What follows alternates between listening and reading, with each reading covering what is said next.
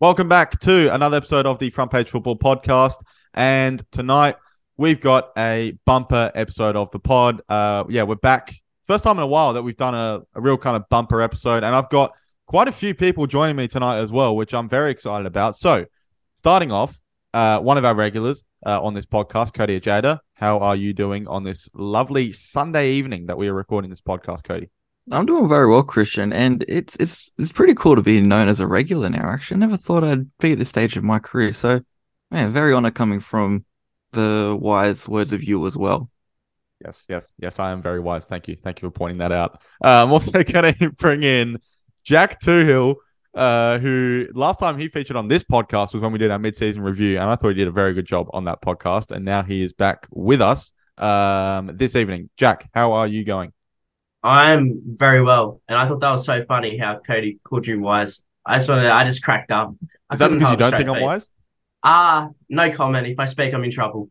Yeah. No, that's a good decision from you. All right. I think we know who's Employer of the Month.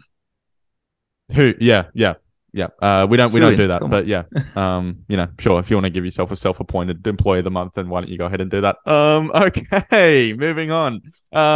Jake Holub joins us again this evening. He was on the pod last week. New contributor to Front Page Football. Jake, how are you? I'm great, and I'm honoured the Gaffers give me a call up for the second game in a row. I'm very, very honoured, so I appreciate it, Gaff. Yep, that's all good. What is all with this Christian praise? Why are we doing this? It's all kayfabe. Why? I'm turning heel. I'm the heel member of Front Page Football. No praise from me. I'm going to be the revolter. What is going on? I'm just going to move on and not address that. So yeah.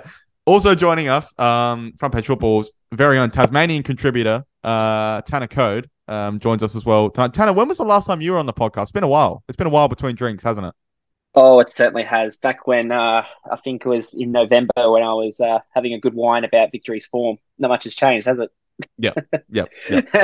Luckily, I'll tell you, Tanner, luckily they did not play in the last few days. They're actually playing tomorrow. So maybe we could just preview the game instead of getting a depressive state about Victory probably losing again. Okay. Let's move on. We'll start off talking about the A-League. Interesting round. Quite a few interesting results in there. Particularly at the top, some interesting results in that kind of top four as well. Let's start on Friday. So Perth Glory snatching the win against the Wanderers with 10 men after Jordan Elsey got sent off quite stupidly after a few minutes into that game. Aaron McAnuff pops up with the winner. Perth staying in the hunt for the finals. Wanderers and Marco Rudin very much frustrated with the result. Cody, I'll let you take it away with this one. What were your feelings coming out of this game? Because it feels like Perth have really snatched the points there. Look, I saw some commentary around it towards the end of the match, well, not towards the end of the match, after the match, saying that it was like an all-time A-League game or something. I guess in a way you can say, the best way I can describe it, I don't think I've seen a more entertaining 1-0 win. I spent a lot of that game, and this is my professional side is going to come out a bit. I spent most of that game laughing my ass off at the fact that Wanderers probably couldn't hit a barn door. If I want to do a bit of serious analysis, Wanderers really should have taken something away from that game. They were just very, very unfortunate. Great resilience from Perth. Very gutsy win. Something that the fans are going to take. And look, if you're a Perth fan, you're one of those, 7,000 people that were at that match? I can't remember the actual crowd figure off the top of my head, but if you're one of those people in the stadium and you're not going back to HBF Park for the next time that they play, what are you doing with your life? Unless, of course, you genuinely have something on. But look, great day for Perth. Not so much for the Wanderers, but there's probably still a lot that the Wanderers can take away from that game, except for the fact that they would probably be absolutely frustrated. 7,890 was the crowd there on at HBF Park. Yeah, so, I expect hopefully 8,000, 9,000 the next time they play, because it looked like a good old night at HBF Park. Yeah, it was top vibes, top A-League vibes. Red card in the first 2 minutes, and the team that has the advantage literally, like, there's no way they could have got more chances that should have been goals. I was at work walking around, and every single, like, probably like 2 minute interval that I was in between doing one task or another, Tao Palazari's voice decibel level just goes up about 10 or 20. And yet Western Sydney Wanderers can't hit the back of the net. I think it's just proven that Perth vibes trump anything in football. If it's in Perth and Perth are playing, the vibes always wins. The house always wins. It's like going to a casino, but it's a casino where all the cards are aces and the only people who have cards are the dealer. Okay, if you can make sense of that analogy, listening to this podcast, then good on you. I can't. So I'll tell you, Jack is really making a real impression in his to the podcast. That's for sure. I'll tell you what's great about Friday night Perth games is that I can watch some local football at about 7:30, and then I can get home and watch an A-League game. So that always works. That always works nicely. What about the Wanderers a bit more? Because now it's a real battle for this second spot, which seems to be very much a 3-horse race between Wanderers, Adelaide, and the Mariners. Of course, City, who we'll talk about later, winning earlier today. Does anyone here feel like this second spot is like absolutely vital, important? You have to get it to give yourself this best chance of the finals, or is it maybe a little bit overhyped? Well, considering how high you finish on the ladder doesn't affect if you're hosting a grand final or not. I hate to bring that argument up. I guess that kind of diminishes where you're finishing on the ladder a little bit, but top 2 is always a good thing. You get that week off, you go straight into the semi-finals where you do get to play a 2-legged game. You're not going off the back of an elimination final where it's just win at all costs. So I guess there is that little bit of, we want this. Obviously, the grand final decisions put a hit in it, but we've spoken too much about that, so let's not bring that up again, Cody. What do you mean? You get to pick your dressing room like that. That's the best prize. Let's not do this. Please, let's not do this. Nah, but look, if you ask Adelaide, Mariners, or Wanderers, they're obviously going to say they want to fight for second spot. You'd be stupid not to. So, of course, it's definitely important. Like, we can make jokes about it all we want. They'd be stupid not to fight for it, because the last thing you want is to miss out on second spot by a point. Go have a match against team coming 6th, which is probably going to be Sydney FC, then pull some miraculous performance better than what they have all season, and suddenly you're out when you had a realistic opportunity to have a second chance. So, yeah, of course you are. Yeah, absolutely. I also forgot to mention Tommy Machella got sent off as well late in the game. So it was actually 10v10 by the end of it. Also, nice moment for McAnuff, who's had those injury struggles, to kind of come up and get a big goal as well. So Jake, Tanner, any of you guys want to add anything on this one? Well, I think it'll be very, very tough for them because they have Marcelo out for, I think, one more week now, and now also Merchel out. So that's, their centre-back pairing that's been killing it all year gone, So it's going to be interesting to see. Obviously, they have Beadling there. I think they have the young guy, Alex Bonatig. Hopefully, he'll get a chance. But it'll be interesting to see sort of how they adapt to that, because it's getting that sort of tough period of the season, where you're getting closer and closer to the final. Getting that second spot, like Cody was talking about, it's going to be crucial for them, heading into the final. And you're talking about a side who is very much built around their defensive solidity, that partnership between Marcella and Marcelo. So any one of them missing at any time of the season, it is an issue for them. Cody, can I just hold you there? Can I just hold you there just real quickly? Because I've just introduced a 6th person onto this podcast. We've actually just got a 6th guest. It's unbelievable, and he just crashed the podcast all the way from WA. Matt Olsen, who's made the podcast. That's just incredible, absolutely incredible. So, Matt, can you just quickly introduce yourself, because you rudely interrupted Cody, and then we'll get back to what Cody was saying. Oh shit. Okay. Things have been pretty rough in my life the last 1.5 or so weeks. So yeah, that's why I'm coming in late for a start. So I apologize for that. To, I guess, the listeners, and I guess especially to Christian as well. So we'll touch on that. But yeah, hi guys. Yeah. Okay. So Cody, as you were saying, Matt just decided, he just thought it would be a great idea to come in about 20 minutes into the podcast. So yeah. Well, you could have waited till I was done. No, I just felt when we're greeting our guests all the way from WA, we better give them a special welcome. So look, fair enough, and Matt does deserve it. Matt is a great guy. But what I was trying to say, I don't know if Marcelo's out for another week. I can't remember how many weeks he was suspended for. It could be back this weekend. Yeah, he could not be. I might be wrong, and Jake might be right. But anyway, the point is, whether it's one or both, it's still going to create an issue for him. So you're talking about a side that is built on that defensive solidity. Like I said, anyone missing out of that back line in general is going to cause issues for the Wanderers. 100%. Okay, let's move on. Actually, sorry, I should say Matt's here now. So Matt, we were just talking about the Perth Wanderers game, and Perth getting the win. Can you talk, I guess, a little bit from a Perth perspective around how important that win is? Yeah, so obviously I've not just got the Perth perspective on it, because I did speak to Marco Rudan post game, but yeah, I mean, where to begin really? Everything went really, really well from what the club is expecting the home return to be.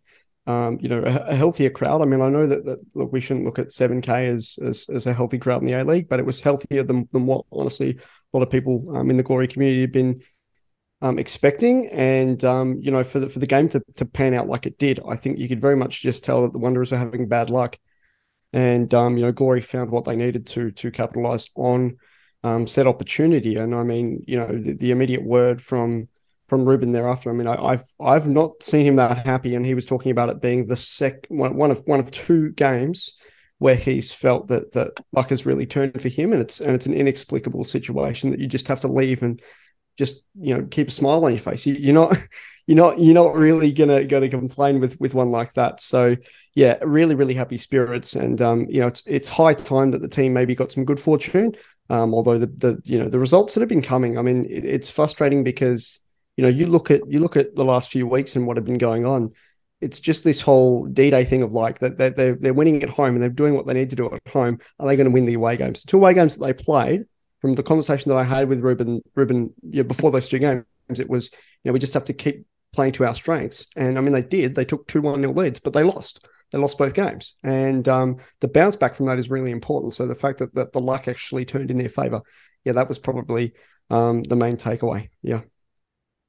Okay, let's move on then, and we'll talk about Saturday's game. So the Mariners, with a huge win against MacArthur, who just nothing seems to be going right for the poor old Bulls at the moment. So 4-1 is how it finished, up in Mudgee as well. With the Mariners, playing a game out there, which is great to see, of course, for the local community. What's your take on this game? Because MacArthur took the lead early, and then they just collapsed as well. Jason Romero got a game, which was interesting to see as well. Christian Theoharis starting a game, and this is what happens when you play Christian Theoharis, because he's an absolute baller. So yeah, Jack, what were your thoughts on this game? Well, it's a pretty important win for the Mariners, because they were in some bit of shoddy form over the last 2-3 weeks. Haven't been able to string a lot of good results together. And they did it quite emphatically in that second half. I watched took this one in, and the first 45 minutes were actually contentious. MacArthur was stringing some good balls together. Daniel Arzani had a really good first half, and one of the better halves he's played probably in 2023 since the turn of the new year, since those really promising first couple of games of the season. And then just at halftime, that team chat must have been as good as gold, because the team that came after the second half at Central Coast Mariners was ruthless and just absolutely picked MacArthur apart. MacArthur did get a little bit of, I suppose, space during the latter stages of the match, but after you ship 3 goals in the space of, what was it, 20 minutes, maybe even less than that, there's really no coming back. And out at Mudgee, it's good to see football getting all the way out there. It's not the biggest footballing town in the regions, but it's always good to expand the game. And it looks like a lot of the travelling support and the supporters that may live in Mudgee had a great time. Yeah, well, to your Arzani point, this is a tweet from Aussie Scout. And Arzani, no A-League player. Well, this was tweeted yesterday during the game. So no A-League players created more big chances this season than Arzani, who's created 9. Now I don't know if that's changed from today's games, but yeah. So he's it's clear that he can still obviously add something and is a pivotal part to this MacArthur team. And it just begs belief why he doesn't get more minutes, why he's been in and out. Obviously there's some bigger problems happening at MacArthur. I mean, it's a little bit of a dumpster fire, the way that Dwight York walked out of the club, the comments that were made.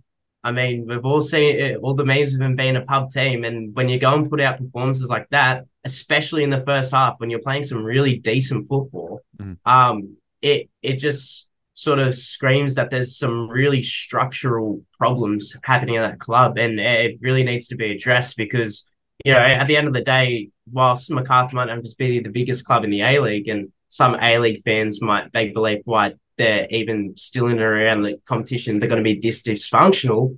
You still got people's jobs on the line and stuff, and you've got a promising coach that's come through the NPL system in Sydney. And it just looks like that from a boardroom level, this sort of toxic runoff is going straight through to the team. And it's resulting in these really sort of good periods, and they just lose confidence as soon as a goal goes in the back of the net and they can't pick their heads back up.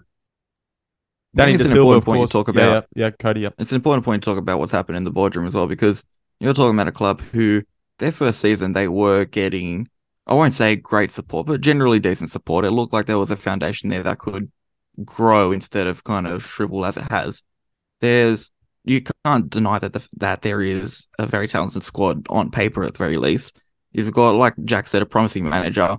You're in a region where it is a growing population, and on top of that, there is a strong football community in that area. If the wrong decisions are being made at the very top, I don't think people realize how easy it is for that to kind of filter down throughout the rest of the club, because it's the same in any kind of employment environment. That we could relate this to any of our jobs as well. If you're in a job where the people above you aren't good, you're not going to be in position to work at your best. That's somehow managed to filter down to the player group. And usually when we talk about that, we talk about the coaching staff, but it's not even the coaching staff. It's the people above the coaching staff in this regard. It's a very, very weird situation, but sadly one that's probably not uncommon in football. So yeah, there's definitely, I feel for MacArthur, I feel for their fans. And I say fans, I'm not going to have a go at them and say fan or something stupid like that. There's a good community of fans that are backed in that club, whether they're small or large in size. There's definitely a lot of passion in them. And I'll be honest, they deserve better than what they're getting at the moment. Not necessarily from the players, but from the people generally running the club. Can we just, because when I saw this result as well, because I wasn't able to catch this game, but what even is MacArthur's season now? Are they? It's very topsy-turvy in a way. Yeah, the vibes scream like bottom 2, but they still meander in this 7th and 8th spot, almost on the precipice of cracking the top 6. And we've discussed at length the abhorrent mediocrity behind Melbourne City and probably Adelaide United in the entire competition. But it seems like it's aimless, but they're still in that position. It's actually a little bit comical that with so much dysfunction, they've been able to sit in that part of the ladder. It really does scream, you're getting the spoon and, sort your shit. But they're just still there. Honestly, like I said, I feel for the players, I feel for the fans. There's always games where it's hard to say, like you said, there's games where they look like they're generally a wooden spoon team, but then they have those games, and that's the reason why they're staying in the mix of that top 6, because they'll just come out maybe once every 3 weeks, and suddenly they look like, we're going to push, we look like a top 2 side. There's a reason why they won the Australia Cup, whether they got an easy run or not. They did look good, but I don't know. It's just the inconsistency. It kills me. So there's one thing that we really need to actually discuss with MacArthur, and I think that to bring this up now, this is probably sort of postseason podcast type areas, but the leadership structure at the club and the things that I've heard going on at the club, they made a mid-season appointment of Jacob Burns as the assistant coach. And Jacob Burns obviously was a director at Perth for a long time, was club captain of Perth for a long time. And that appointment, I think, was one that was brought about simply because there's a lot of trust issues and a lot of leadership problems that have been at the club since day one, and people are already being in and out of the door, which, there was never actually that consistency, right? Another thing is, who's the senior manager right now, right? It's someone in Mile Stojovski that very clearly should be an interim manager, and that's obviously what he's there to do. But it just means that there's no sense of direction or no leadership at the club, and there hasn't actually been for a long while now. You talk about their entire history. If you go back as far as their formation in 2017 as a bid, they've actually never had their shit together. MacArthur was brought about because there was a Southwest Sydney bid and a bid for sort of the wider region.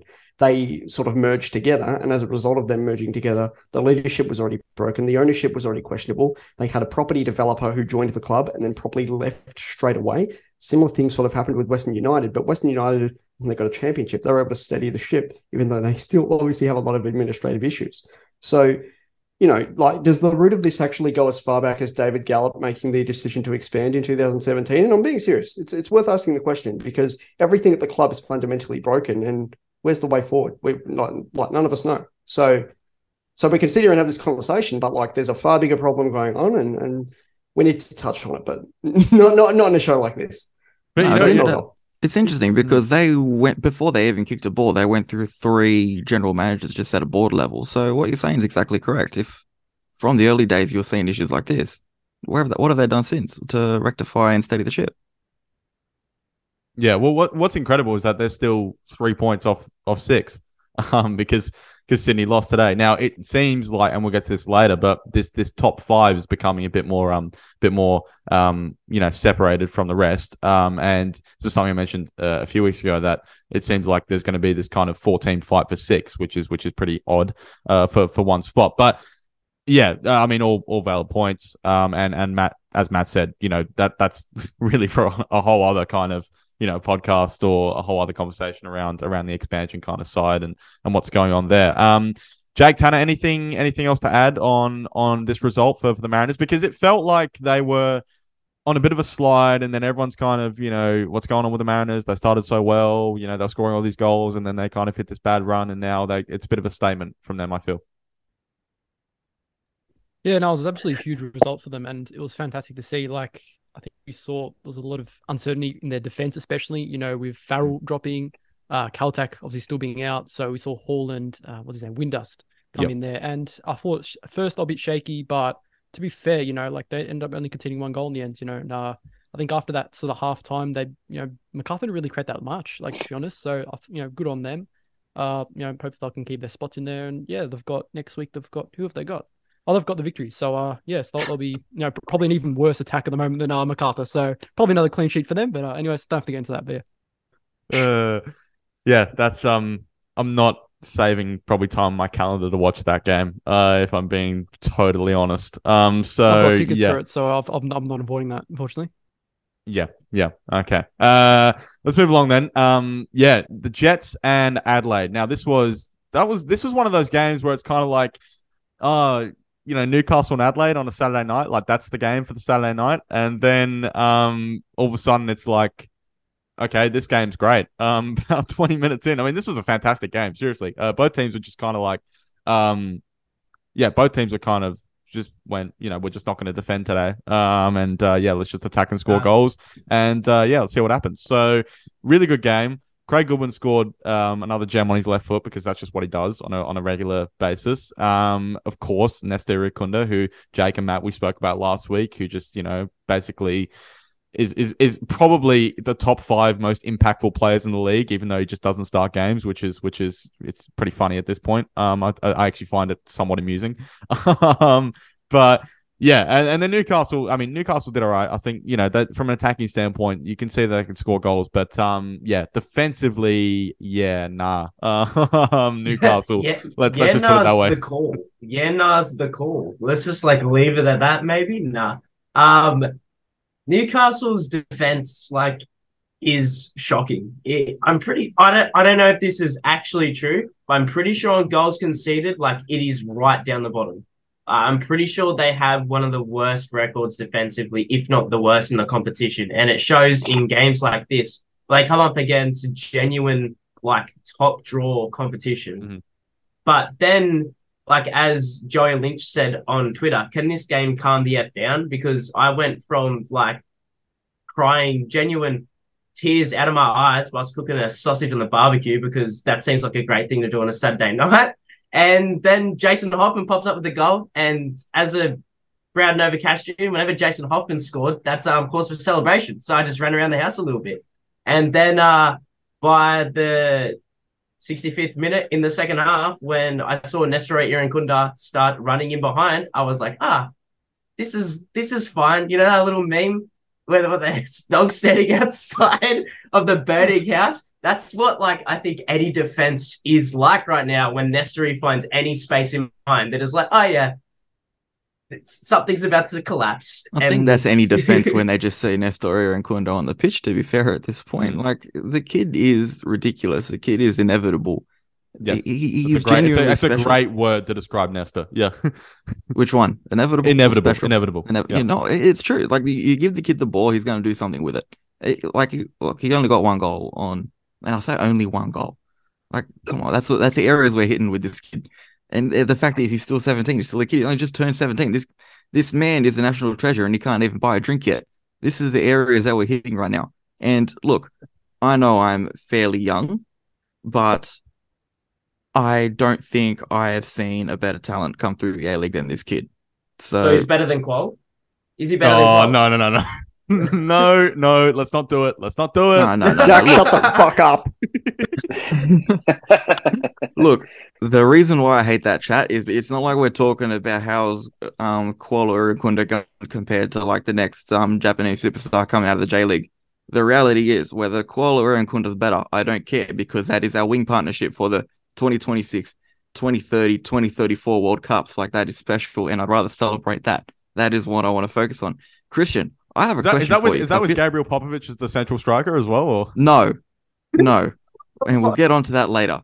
Don't make me mad. Under 20s comes later. Come on. Yeah, I know it comes later, but I just felt like that was just like a prime situation to make a joke like that. Christian, anyway, I have a question for you, and I'm going to move away from Eric Kunda for a bit. I do love talking about him, but I want to talk about someone else. And look, you're a proud Adelaide man. Adelaide is a great city, and they have a great man representing the city in Craig Goodwin. He's probably not going to go there, but I'd love to just get your thought on this. Do you think he could do a job in the top 5 leagues in the world? I saw someone tweet this. I can't remember who it was off the top of my head. I know, that's why I brought it up. Yeah, I saw someone tweet this during the game. Look, potentially. I just don't know. I mean, it's hard to. I know, like, there's, for example, a similar example, and Adam O'Neill, who we'll talk about soon because he scored twice today. I know he's been linked with joining Twohill in France with PK, but I mean, so that would be the first kind of evidence. I can't remember off the top of my head someone who's actually gone directly from the league into a top 5 league and been, successful straight away or been, and feel free guys to jump in and remind me of anyone that I've missed. But I just, it's a hard one to kind of quantify. What I would say about Craig is that I think he really is, and you saw it the way he was talking after the game to the 10 football kind of crew, or the Paramount crew after the game, and he was saying, like, how much he wants to be an example and he wants to lead this team. Like, he really takes pride in being the Adelaide United captain and representing the city, and representing the state as well. I think is another big thing kind of with him, and I think you kind of saw that at the World Cup as well. I think he actually took a lot of pride in being the SA kind of headline representative as well. And also, I just think he's also really comfortable here with his family and stuff. So there's also that. So in terms of would he move, that's a separate thing. And you're asking if he'd actually be successful. I honestly don't know. That's such a hard thing to quantify, in my opinion, if an A-League player would be successful in a top 5 league, because we also don't know.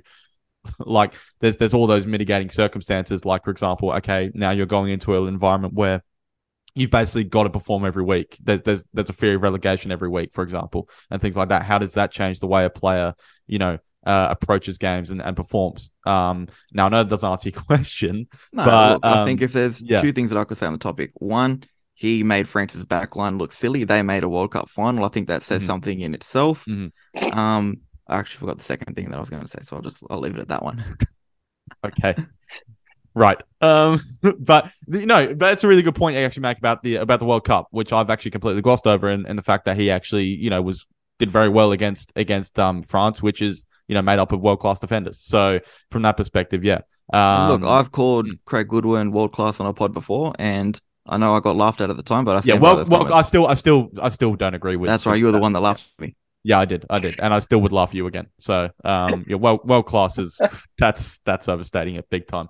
But I tell you what might be world class is left foot. That thing might be world class. Great to see Zach Clough get a goal as well. That was actually a really nice second goal that Adelaide scored. I think Louis Dorigo, if I could just say something as well, is kind of finding his role a little bit more now in the team, a little bit more advanced in that midfield. He's starting to get it a little bit. And we should mention Luka Jovanovic. Antonis is not here tonight, otherwise he would be riding that wave big time on the podcast. But he's come up from the youth team.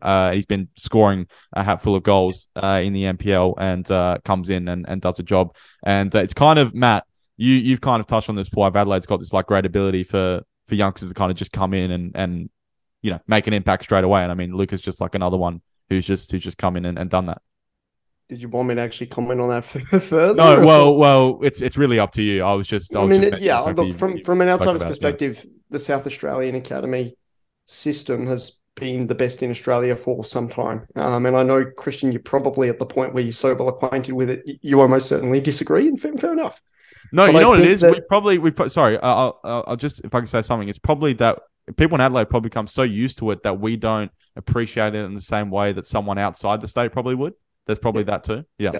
I think if you look historically at Adelaide United and the Mariners, I mean, can you even think of a time where there was another club that wasn't sort of producing these 15, 16-year-olds and giving them senior minutes? I mean, both clubs have really made it a cornerstone of their ideology. And just on that, how refreshing is it to see A-League clubs with an out-and-out ideology, tactically, but also just culturally as well, is that they're the club with the kids. And again, not to play the race card too much, but obviously it is a very strong African-Australian community that are producing a lot of these players. And that's even more inspirited within these two clubs. So, it's actually something that's very important and something that, we need to be having a conversation around because, okay, look, I shouldn't have this conversation yet. I know, obviously, we have other things on the agenda, but there's a reason why at the international level we're improving more and more, and these youth teams are getting better and better. And I think it's because of the work that's being done by Adelaide and the Mariners. It's a conversation for another day, more in depth, or at least within the next 20 or so minutes. But it's food for thought. Yeah, no, absolutely. And Adelaide now are kind of they're in the box seat now to finish second, but there's still plenty of games to go. Of course, they are 3 points though. They are 3 points clear of both the Mariners and Wanderers and Wellington, who we'll talk about now. And they picked up that 1-0 win earlier today against Sydney FC. Oscar Zawada might be. No, I'm not going to call him signing of the season, but he's got to be in the top 3. Yeah. Oh, you'd put him up there. I couldn't think off the top of my head who it would be exactly, but. You can't discredit the guy. He's been colossal for Wellington Phoenix. So, you'd be a shout for it. Maybe you're going to put someone like Barisha or Van der Ven who's doing wonders in Melbourne City. But Zawada, to get the goal return he has when, in reality, when people were looking at him when he first signed, they were like, who the hell is this guy? He's barely scored 5 or 6 goals a season in Poland. For him to come to Australia and work wonders, that's definitely a shrewd piece of business from Talay. Yeah, well, Wellington's recruitment in general is even like I was watching because again I wasn't able to watch this game, but like watching the highlights back, like even Jan Sass is kind of like he's having moments now, like you know what I mean for Wellington. He kind of comes in and he looks all right now, and after being like a bit of a what the hell is this guy doing at the start of the season? Jan Sass, I remember before the season started. Obviously, I like to do my due diligence on who's joining the league. I remember watching just a highlights video of this guy. It wasn't even like a full thing of his career. It was like one season while I was playing. It was probably like the second division of Brazil or anything. And I was just watching it, the way he was moving. The guy could play. And he just had this flair about him that was beautiful to watch just in that YouTube compilation. I was like, oh, yeah, this guy's going to set the league alight. And then he came and he started. And I was like, oh, that was taken very badly out of context. But he's kind of slowly risen to that point. And it's like, okay, this guy's actually starting to come good. He was as good as what I saw of him. I think that Wellington's foreign recruitment has probably been the strongest throughout the entire competition. I think that's fair to say. I think that all of their foreign signings, 3 of them, that I can recall, there's Sawada, there's Sas, and there's Kryev have all played tremendously. And they've all been sort of these, I don't know, electric. Scott Wooten's been up solid front. as well. Scott Wooten. Yeah, Wooten's been solid there. And like you could put Ball in that conversation as well. He's had some good spots. But those three, Jan Sas had a difficult start to the season, but so did Kryev and Vada. And now the second half of the season's come along, and because the table's so tight, their talents are really coming to show and getting, I think, far more praise than in previous seasons if they had done the same thing, because I think that's just the virtue of a competition being so close. And also, they're almost knocking on the door of second place as well. You have, what is it, 3 teams under Adelaide United on 31 points now. So when you have foreign signings like that in your arsenal, you can definitely push on the door of that top 2. And there's certainly an exciting month and a half of football to come, or thereabouts, because there's going to be a lot of 6-pointers in and around that top 6 and who are pushing on the periphery. And those sort of signings, that you make, those foreign signings, those ones that probably cost a little bit more money to get someone locally to come play for you, those are the ones that make the difference in the end. Well, I think what's going to be important for Wellington now is, can they get, obviously everyone wants to get second, but even third or fourth, and to get a home elimination final is obviously huge for them too. So they'll look at that. Sydney FC are now in a weird scenario where they basically just have to hold on to 6th. That's kind of how I see. I mean, I just don't think they're consistent enough to get enough wins to push for top 4 or anything like that. And I don't know. I just don't know if, like, what does that mean for Sydney? I mean, they're just going to be 6th, and kind of then they'll go and probably play. We could even have a Sydney Derby elimination final, which would be incredible if the stars align for that. But Sydney are just having a really they just have not been able to get any sort of consistent form going. Can we actually ever recall like a massive up and down season that Sydney have ever had like this? It's been bizarre. Like, they knocked off like Victory like last week, and like full play to them. They did really well, but then they lose like to Phoenix, and oh man, they're just so up and down. You just don't know what Sydney are going to get each week. It's absolutely bizarre. So something sees in my head that they're going to miss out on the 6 just some way. That form's just going to finally come, and then they've just left it too late, I reckon. And you have to understand how big of a deal this result was for them, right? Because, Christian, you mentioned that sort of top 5 dynamic. Like, I'd go as far as to say that the top 6 is almost kind of closed off, but Sydney are the bridge to that. And as Tanner says, their season's just had this bizarre narrative to it, on and off, on and off, on and off. It means the top 6 probably won't be closed off. But for me, yeah, it's the main takeaway from this game. From a Wellington perspective, never mind the fact that their women pulled off an incredible upset. Can't wait to talk about that on front page. We will touch on that. Yeah. But what a day it was for the Phoenix, right? They pull off those 2 results against Sydney, and they just about sort of bridge that gap so far to certain teams that they're looking pretty safe for an elimination final. Again, I'm going to go broader picture because it's what I love to do. I think that this will be their last season having that kind of surprise glimmer and shine under Ufuk Talay, and I've theorized a lot about that, and I'm wondering if it's also why Ollie Sale's already announced that he's leaving the club. But yeah, let's not take away from the fact that they are now going to be pretty much playing elimination finals, and it's put Sydney in a very sticky situation with all those clubs just behind. So a very landmark game for that reason, and one that this morning a lot of people would have been very happy to see that result come through. Yeah, well, is there anyone got some thoughts on that? Because, I mean, Ollie Sale's obviously leaving now for Perth Glory, and then it looks like Steven Ugarkovic and Clayton Lewis are also going to be exiting. Like, is there anything to look into that in terms of how Wellington? I think Uffy's going to leave at the end of the season. It's the only logical explanation. He didn't get the All Whites job. He didn't get the All Whites job, so I'm almost certain he's off. It's the only explanation I can think of. Like, if you look at Atala is a very good manager, and by the looks of things, the players do enjoy playing under him. They're doing well. It looks like they've got a decent culture around the club. They're bringing in good internationals. Why else would these players be wanting to leave? Yeah, exactly. They're consistently in the finals. They're consistently in the finals, and they pretty much have been for 4 years, right? So why is there a mass exodus? And not just that, but it's not like someone somewhere in that club has said something or signaled towards something.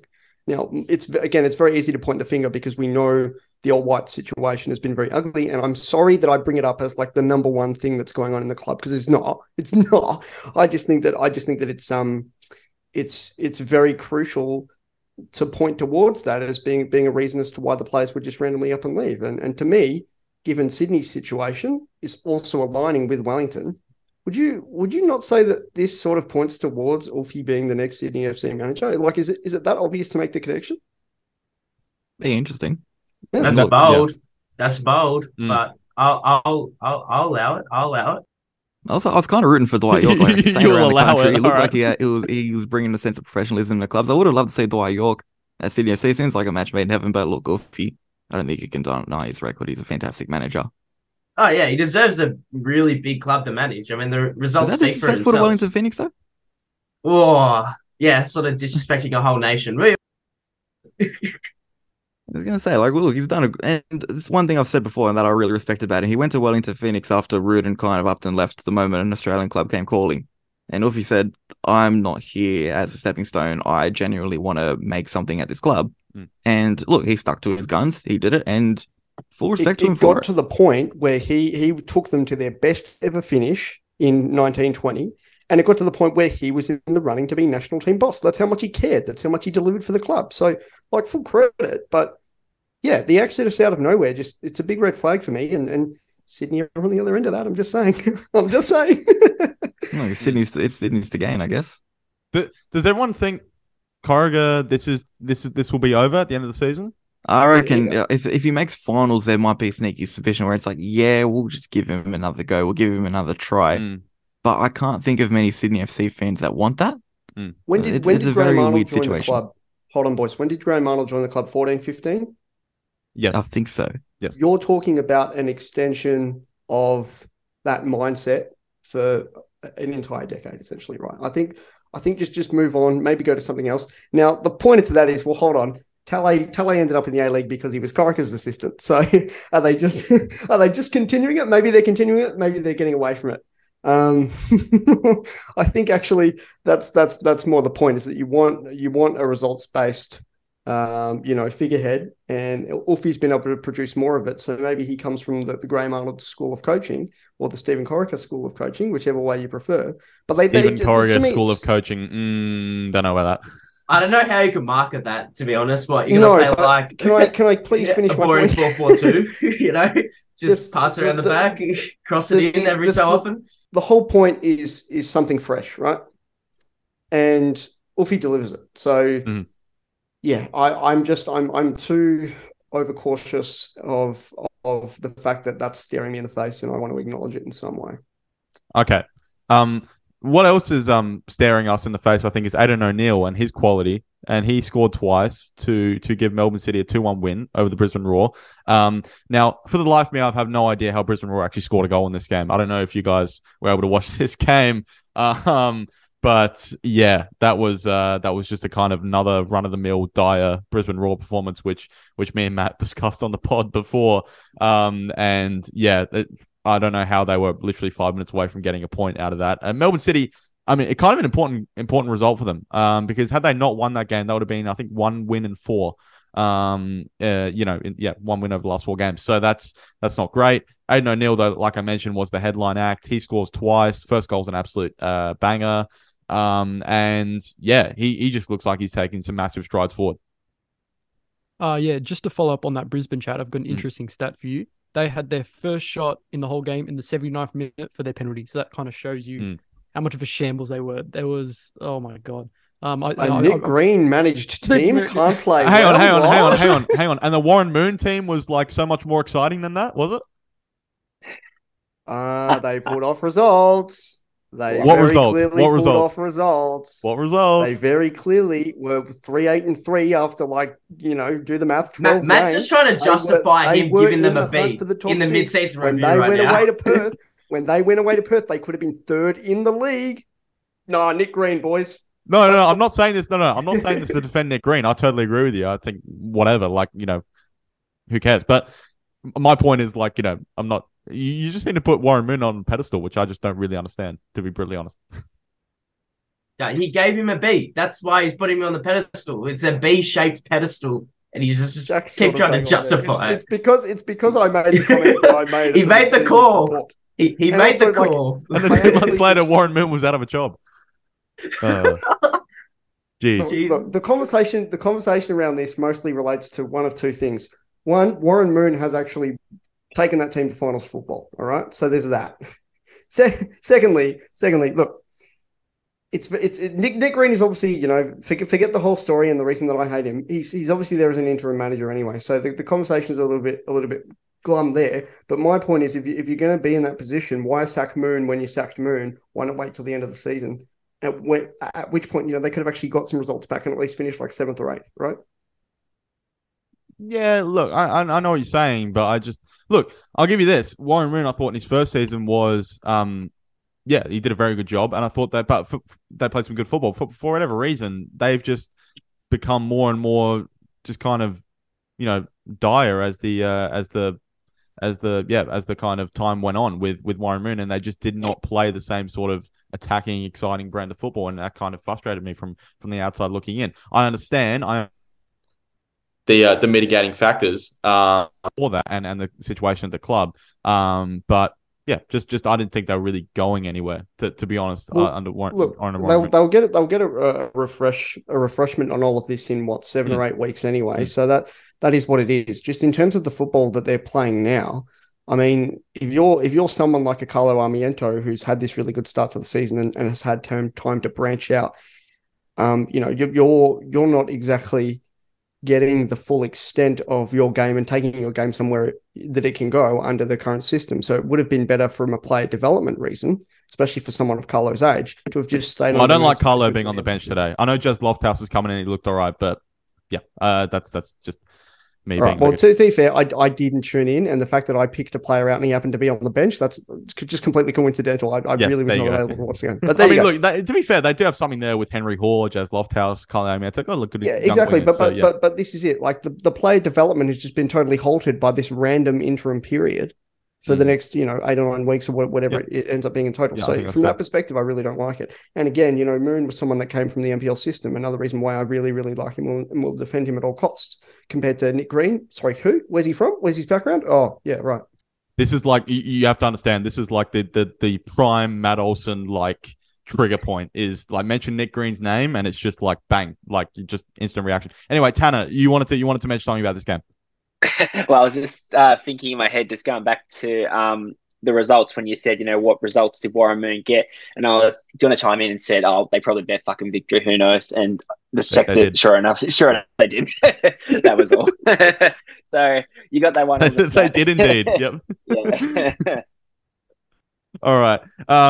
Actually, let's get into that, Tanner, because you can lead this one. Because tomorrow we've got, or today, by the time this podcast goes up, we've got Victory taking on Western United. Western, I mean, Matt mentioned before that he reckons the top 6 kind of race is done, and I know his opinions on this, that he does definitely not think Western United are going to be a finals team, but if they do win tomorrow, they will close the gap to Sydney to 2 points. And I mean, they're playing probably the most, the poorest side in the league at the moment, Melbourne Victory, who you just don't know what you're going to get week to week as well. Start off, give us a little bit of an insight into this game. What are you thinking? It's hard because you hold on to hope that we just might still make the 6th, even if we are bottom, because you still look at it how it's mathematically possible. That's the shambles of being a Victory supporter at the moment. It's always a big game against West United. West United obviously just have a bit more to play for at the minute. I want to see us experiment a bit further though. I want to see our new South American signing get a run. Bit over seeing him on the bench. This is a must win for us always. But yeah, it's gonna be tough. West United are still in pretty good form, even if they have dropped a couple of results here or there. But, Can I just ask the question, Tanner? By experimentation, do you mean playing Josh Brillante at right wing back again? 100% no. Definitely not. How long was that experiment? Like 2 games? Long enough, Christian. 2 games too long. 2 games too long. Oh my god. Yeah. Can we see? None of that. Could we see a bit of Bruce Kamau action maybe in this game as well? That might be all right. Just to see him from the start as well. Get a bit of a Yeah, run. definitely. I'm really happy that we got him. He's good for the depth. We just got to try and mix it up. We can't just go with the same starters every time. Like, really mix it up with that bench that we've got. It's just frustrating. Give the youth a go. It's sometimes it works, sometimes it doesn't. So yeah. I'd like to see a bit more of quickly. Yeah, Matt. Yeah. Because you're both the Victorian boys. I want to pose this question to you. If Victory do win the game, right, it poses a really, really interesting dynamic at the bottom of the table there. Do you think it's better overall for the league if Victory notch the win, and then there's almost this dynamic where Western and Victory can sort of fight their way back up together and sort of take on a few of those lesser teams like your Brisbanes and possibly your Perths and your MacArthurs at the moment? I mean, that bottom end of the table is looking quite dire, and there must be room there for both Western and Melbourne to really make their way up. Can you see a situation where they're literally finishing 7th and 8th? I think Victory look very, very dire. It's just defensively, Victory have improved a lot. Like we've sort of talked about last week, the addition of De Silva has been fantastic, but it just looks like it's almost the season's a write-off, just reset. And then on the flip side for Western United, I do have a little bit more optimism there. I think Noah Bodic has been leading them fantastically. He's, probably, arguably the deadest team in the league, Western United this year. There've just been no excitement around them. He's actually brought some, hope into the team, some excitement when watching them. So, potentially there, but personally, I don't see Victory really, doing it. Maybe that's because I'm a bit pessimistic, but yeah, I'd like to hear what Tanner thinks. I'm just looking at our run just after this game. We've got the Mariners at home, and then we've got an away trip to Wellington. So yeah, we really need to stacking some wins under the belt, or it's bye bye. But I'm Popovich out already. I'm sick of it. He may be the person to turn everything around, but like honestly, I'm just done. It's just so frustrating now. This Victory is the biggest club in Australia, and we have just sunk to how the season was before last year. It's so disappointing. I would so sound off, but I'm not going to. That's exactly why. Well, it's okay, man. Just show me. Okay, all right. There's a lot going on in my brain department. I think I'm broken. Fuck. Tanner, look, just the one thing I would say to it is, the one thing you understand about Tony Popovich teams is the defensive side and the discipline, and a lot of that is the reason why he sort of needs to stay at the club, because he was there to sort of get them up out of that rough patch. The only reason the rough patch really came in this season was mostly because the squad couldn't stay together. You look at Popovich sides of the past where they were able to succeed. I think there was a lot of parity there. But bearing in mind, and it's a clear example, the team was built around Nani, right? And he was gone. He was off. And then that's when the experimentation started immediately with, who are we going to have as the more attacking presence, and who, is better suited to more experimental positions, which is why don't I put my central midfielder at right wing back? Yeah. Yeah, but that's exactly why it started happening, right? He just felt the need that he needed to tinker, and lo and behold, the empire that he envisioned had sort of fallen apart, right? Let's not beat around the bush here, Tanner. Come on. He took a team that was done for and got them into a semi-final last season. You can't look at it in isolation and say, it was a one-season wonder, because it was sort of building up to a climax where there was going to be more to come. And then, that climax was the part that kind of fell apart. It's not the entire club that's broken. I think the club actually done a lot to stabilize where they are, although, we know what's happening off field as well. But I think that, sacking the coach is just not the answer. There's too much going on there, and there's too big of a conversation to be having. I just don't think you need to be looking at it from the results. I think the whole picture needs to come into a statement like that. Yeah, no, that's absolutely fair enough, man. I really do agree with that as well. It's just frustrating, just like results wise, regardless. But you're absolutely right about Popovich. Yeah, he really did transform around the squad, and we had Nani, and now he's out for the season. So it has been tough, but I guess time will tell. So I hope you're right. Wait, so Tanner, the Dream Big Melbourne Victory documentary didn't do anything to change your perceptions of Tony Popovich? Oh, I loved that documentary regardless. Especially his rant before the Sydney game when he said he'd do anything for the players and for the family and all that. I was just about to bring that up. Yeah. Yeah, I love that drive. With the new owners, Tanner, will you make sure that your next flight out of Melbourne is a Bonza flight? Yes, definitely. I'll sponsor the boys. Ah, boy. So let's see if they stick around with Tony Popovich. I guess beyond this season, I can't see them making a change from now to the end of the season.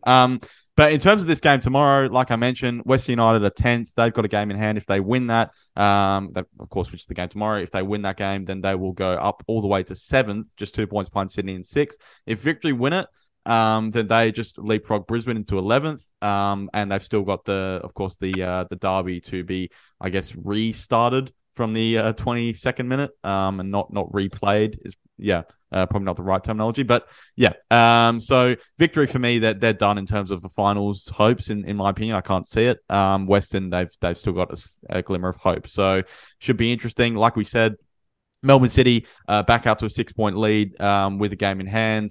And then you've got Adelaide now outright in second with 34 points. Mariners, Wanderers, Phoenix all on 31 in third, fourth, and fifth. Sydney holding that sixth spot with 27 points. Newcastle, Macarthur both on 24 points, 7th and 8th. Perth now with 23 points in 9th.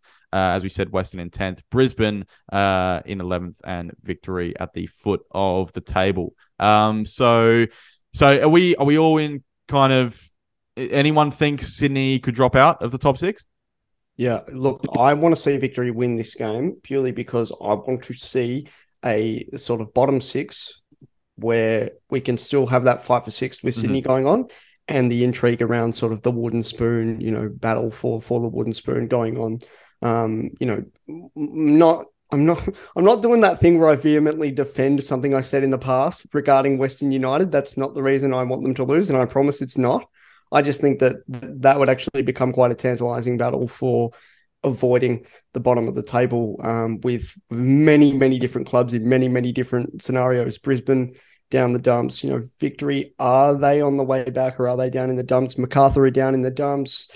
Glory still have this overlying issue of is there something going wrong with the management or is there not? There's a lot at play there. And like Sydney's weird season that you throw in, it's actually been quite, like, in terms of overriding narratives for all these clubs, has it not been one of the more memorable seasons in that regard?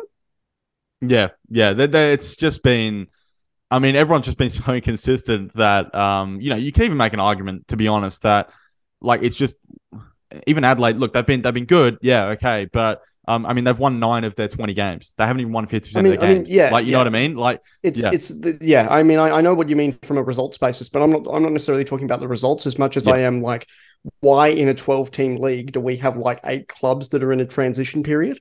You know what I mean? It's a great point. It's a great point. It really is. Going back on that point, though, you're saying Adelaide are second, they haven't won 50% of their games. Melbourne City are the only team that have won more than 50% of their games. So, no, yeah, I was just talking to Adelaide as an example because they're actually in second spot. But I mean, you could say the same thing for Mariners, Wanderers, yeah. Like it's weird. Everyone's kind of had some form of inconsistency. We harped on about MacArthur's earlier, but it's just funny because there's just a lot more going on. But you talk about the way you talk about Adelaide, and I know, especially in Adelaide fans of the club, there are a lot of questions still around Carl Furton, whether his tactics are actually suited to a side that can push onto a side like Melbourne City. But then you look outside the state, a lot of people would love to be in Adelaide United's position and playing that kind of football and having the sort of players like Aaron Kunde come through. So it's a weird dynamic that's at play in a way, because as much as Adelaide are sitting there questioning what's going on in the club itself, a lot of people are envious of the position that the club's in. Yeah, well, who have we got for second? If we had to make a prediction right now, I mean, it's so hard because you got 14. I say Adelaide. I think Adelaide can see it out. That match against Wanderers will be telling, especially going away to them on a Friday night. Yeah. But if they win that match, I think that's second place spot done and dusted. I think obviously, Adelaide pending what happens in between now and then. Yeah, I mean, me and Antonis, who here in SA, I mean, we've been kind of critical of the team, but I do really think that these last couple of weeks they're showing some kind of signs of actually really starting to come together and play some really good kind of attractive football. So yeah, I do think based on that they could finish second. But I mean, look, the Mariners, they just had a big confidence boosting win. Who knows? They could come on. And you got to think about their away form as well. They got to go back on the road for a little bit. You know, it's honestly it's so hard to predict because especially. It's been a weird competition in a way because home form, I think it's been more prevalent this season than any other, where if you can get a good run at home, you're more than likely going to be in the top 6. Maybe Sydney FC probably shouldn't be included in that kind of discussion because they've been very inconsistent at home, but still in the top 6. But you look at the top 5 per se, they've really made use of their home games. Adelaide probably the best example of that. Yeah, And I mean, Mariners, of course. Adelaide are the best example of home form. You're taking Adelaide, Coopers is a tough place to go to. Which club has only lost one game at home all season? You're here we nothing. go. Okay, yeah. Look, Perth slipped my mind for a sec. I'm sorry. It's pure disrespect to Perth. I think. Wait, Cody, weren't you talking more about out of the top 6 clubs though, or were you talking? I was more talking about those that are in the upper echelon of the league at the moment. Yeah. No disrespect to Matt, but yeah, Perth is another example of the point that I'm trying to make. Like you're buttoned in like I'm wrong. You've just proved my point. I was just got very triggered because I take it personally. You know, I'm sorry. Okay, so now I offended you, Matt. That's You Nick are Green. right. Hang on. That's Nick Green, Perth's home form. Okay, so we're accumulating a list. We're playing Matt Olsen bingo. Playing Matt Olsen bingo. Showing up late. Who can piss off Matt Olsen the most? That's what we're playing on this podcast today. Well, you know those vibes I talked about, you know, Perth at home vibes, secretly like under this brief mesh of like glitter and like sparkly fireworks. It's actually just Matt Olsen getting mad at people. That's what's getting them many games. It's just Matt Olsen anger. That is the vibe, and that is why they win. He's like the Mustafa Amini of front page football. Like he's just going off. Okay. All right. Let's bring the A-League's chat to a close. We'll touch on the dub a little bit later, but we're going to take a quick break, and when we come back, we're going to talk a little bit about the young Socceroos. Okay, so let's move on and talk about the young Socceroos, who of course overnight were eliminated in the quarterfinal stage by Uzbekistan in the Asian Cup, under-20 Asian Cup, and on penalties, heartbreaking defeat after a 1-1 draw. Gabriel Popovic gave the young Socceroos a lead just before the 80th-minute mark. 2 minutes later, here we go. We were doing this off air, and I was trying to pronounce the Uzbekistan player's last name, but I'm going to try it again now. Abdirahmanov. And Matt, there you go. And yeah, he got the equalizer 2 minutes later, and in the end, it goes to penalties, and Adrian Segicic missed for the young Socceroos, and then Uzbekistan scored the decisive penalty to win 5-4. So this tournament, I've been following this closely, and I think a couple of you guys have as well. And watching the group stage games. Started off with a defeat to Vietnam, and then the young Socceroos really turned it on in the next couple of games after that. And in particular, in the last group game against Qatar, where they beat them 9-1, was a sensational performance. And there was a lot of optimism going to this game as well, because had they won, they would have qualified for the under-20 FIFA World Cup, which is a massive achievement for the young Socceroos. But yes, obviously it ends in defeat. Uzbekistan are the host nation. It was really kind of heartbreaking for the team. I mean, they really put a lot into the tournament. You could kind of see from the group stage. I think there's a lot of players from A-League clubs there who have done well, who've put themselves on the map a bit, which is great. Feel free, anyone, to chime in here. Just your initial thoughts of the result, what you thought of the team and their performance at the tournament as well. Look, I'm just annoyed at the fact that I stayed up until 4 a.m. in the morning to eventually watch us lose on penalties and miss out on a World Cup. So a lot of my thoughts are going to be based on the fact that I didn't get a lot of sleep last night, and I am not happy about it. If you're looking at the tournament overall, especially that first game against Vietnam, look, that was the only game I unfortunately didn't get to catch. Oh no, I did catch most of that. I just missed the part where we went behind, and then obviously I started watching when we were trying to go forward, and I didn't create anything from it. Vietnam are a side that is pumping a lot of money into their football system in their own country. There is a reason why they are slowly doing a lot better. Even at senior international level, I think it was the first time that they'd made the final round of qualification for the World Cup when we played against them. But look, the two sides that we couldn't get over the top of, Vietnam and Uzbekistan, two sides that are really doing a lot of work to improve their stature in Asian football. So in a way, I guess you can understand where these results are coming from, but we've got to look at ourselves. And this isn't a knock at the youth system, because at the end of the day, this is a very talented group of players, even if it wasn't our strongest cohort. But if you're looking at the squad itself, what they really should have achieved out of this tournament, I don't see I do think it's a disappointment because there's a lot of expectation on this team. We really should be going to that under-20s World Cup, and the fact that we're not, at least to me, I am disappointed by it. I understand we're playing at home, well, not at home, against the home nation. Uzbekistan, like I said, they are pumping a lot of money into their football system. They are a lot better than what people would give them credit for. Obviously, they're not that traditional big name like a Saudi Arabia or Iran or Japan, but they are a growing football nation. They had 34,000 people behind them. It was always going to be a tough ask the moment we had to play that game. Why we're in that position in the first place, that's questionable. We probably should have done a lot better in that Vietnam game. We did have enough of the ball to create something. We just didn't create anything. But I think a lot of questions can be raised, particularly around the preparation for this tournament. You look at how the other teams that were playing against to prepare for it. Vietnam, I think they had this squad together for almost 4 months before the tournament. Obviously, we can't do that, but we have players at different clubs. But every international window, we need to do a lot more to get these guys together, get them actually playing games and prepared for these tournaments.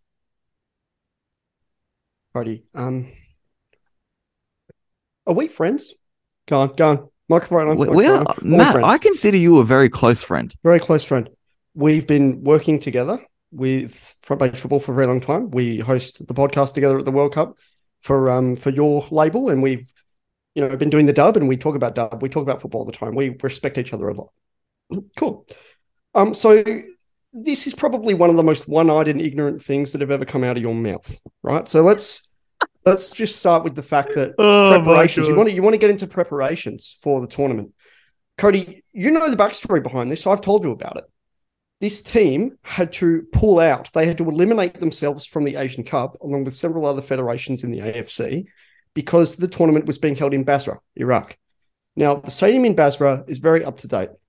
They would have, the AFC and everyone from press and whoever else wanted to cover the tournament, everyone would have been well, accommodated for. But government sanctions on visiting Iraq, no matter the circumstances, are so severe that countries weren't allowed. The football federations just didn't have enough leverage to get them to the tournament. And this meant that, about a year ago, we didn't think we were even going to an Asian Cup, let alone a World Cup in Indonesia, as appealing as the prospect was.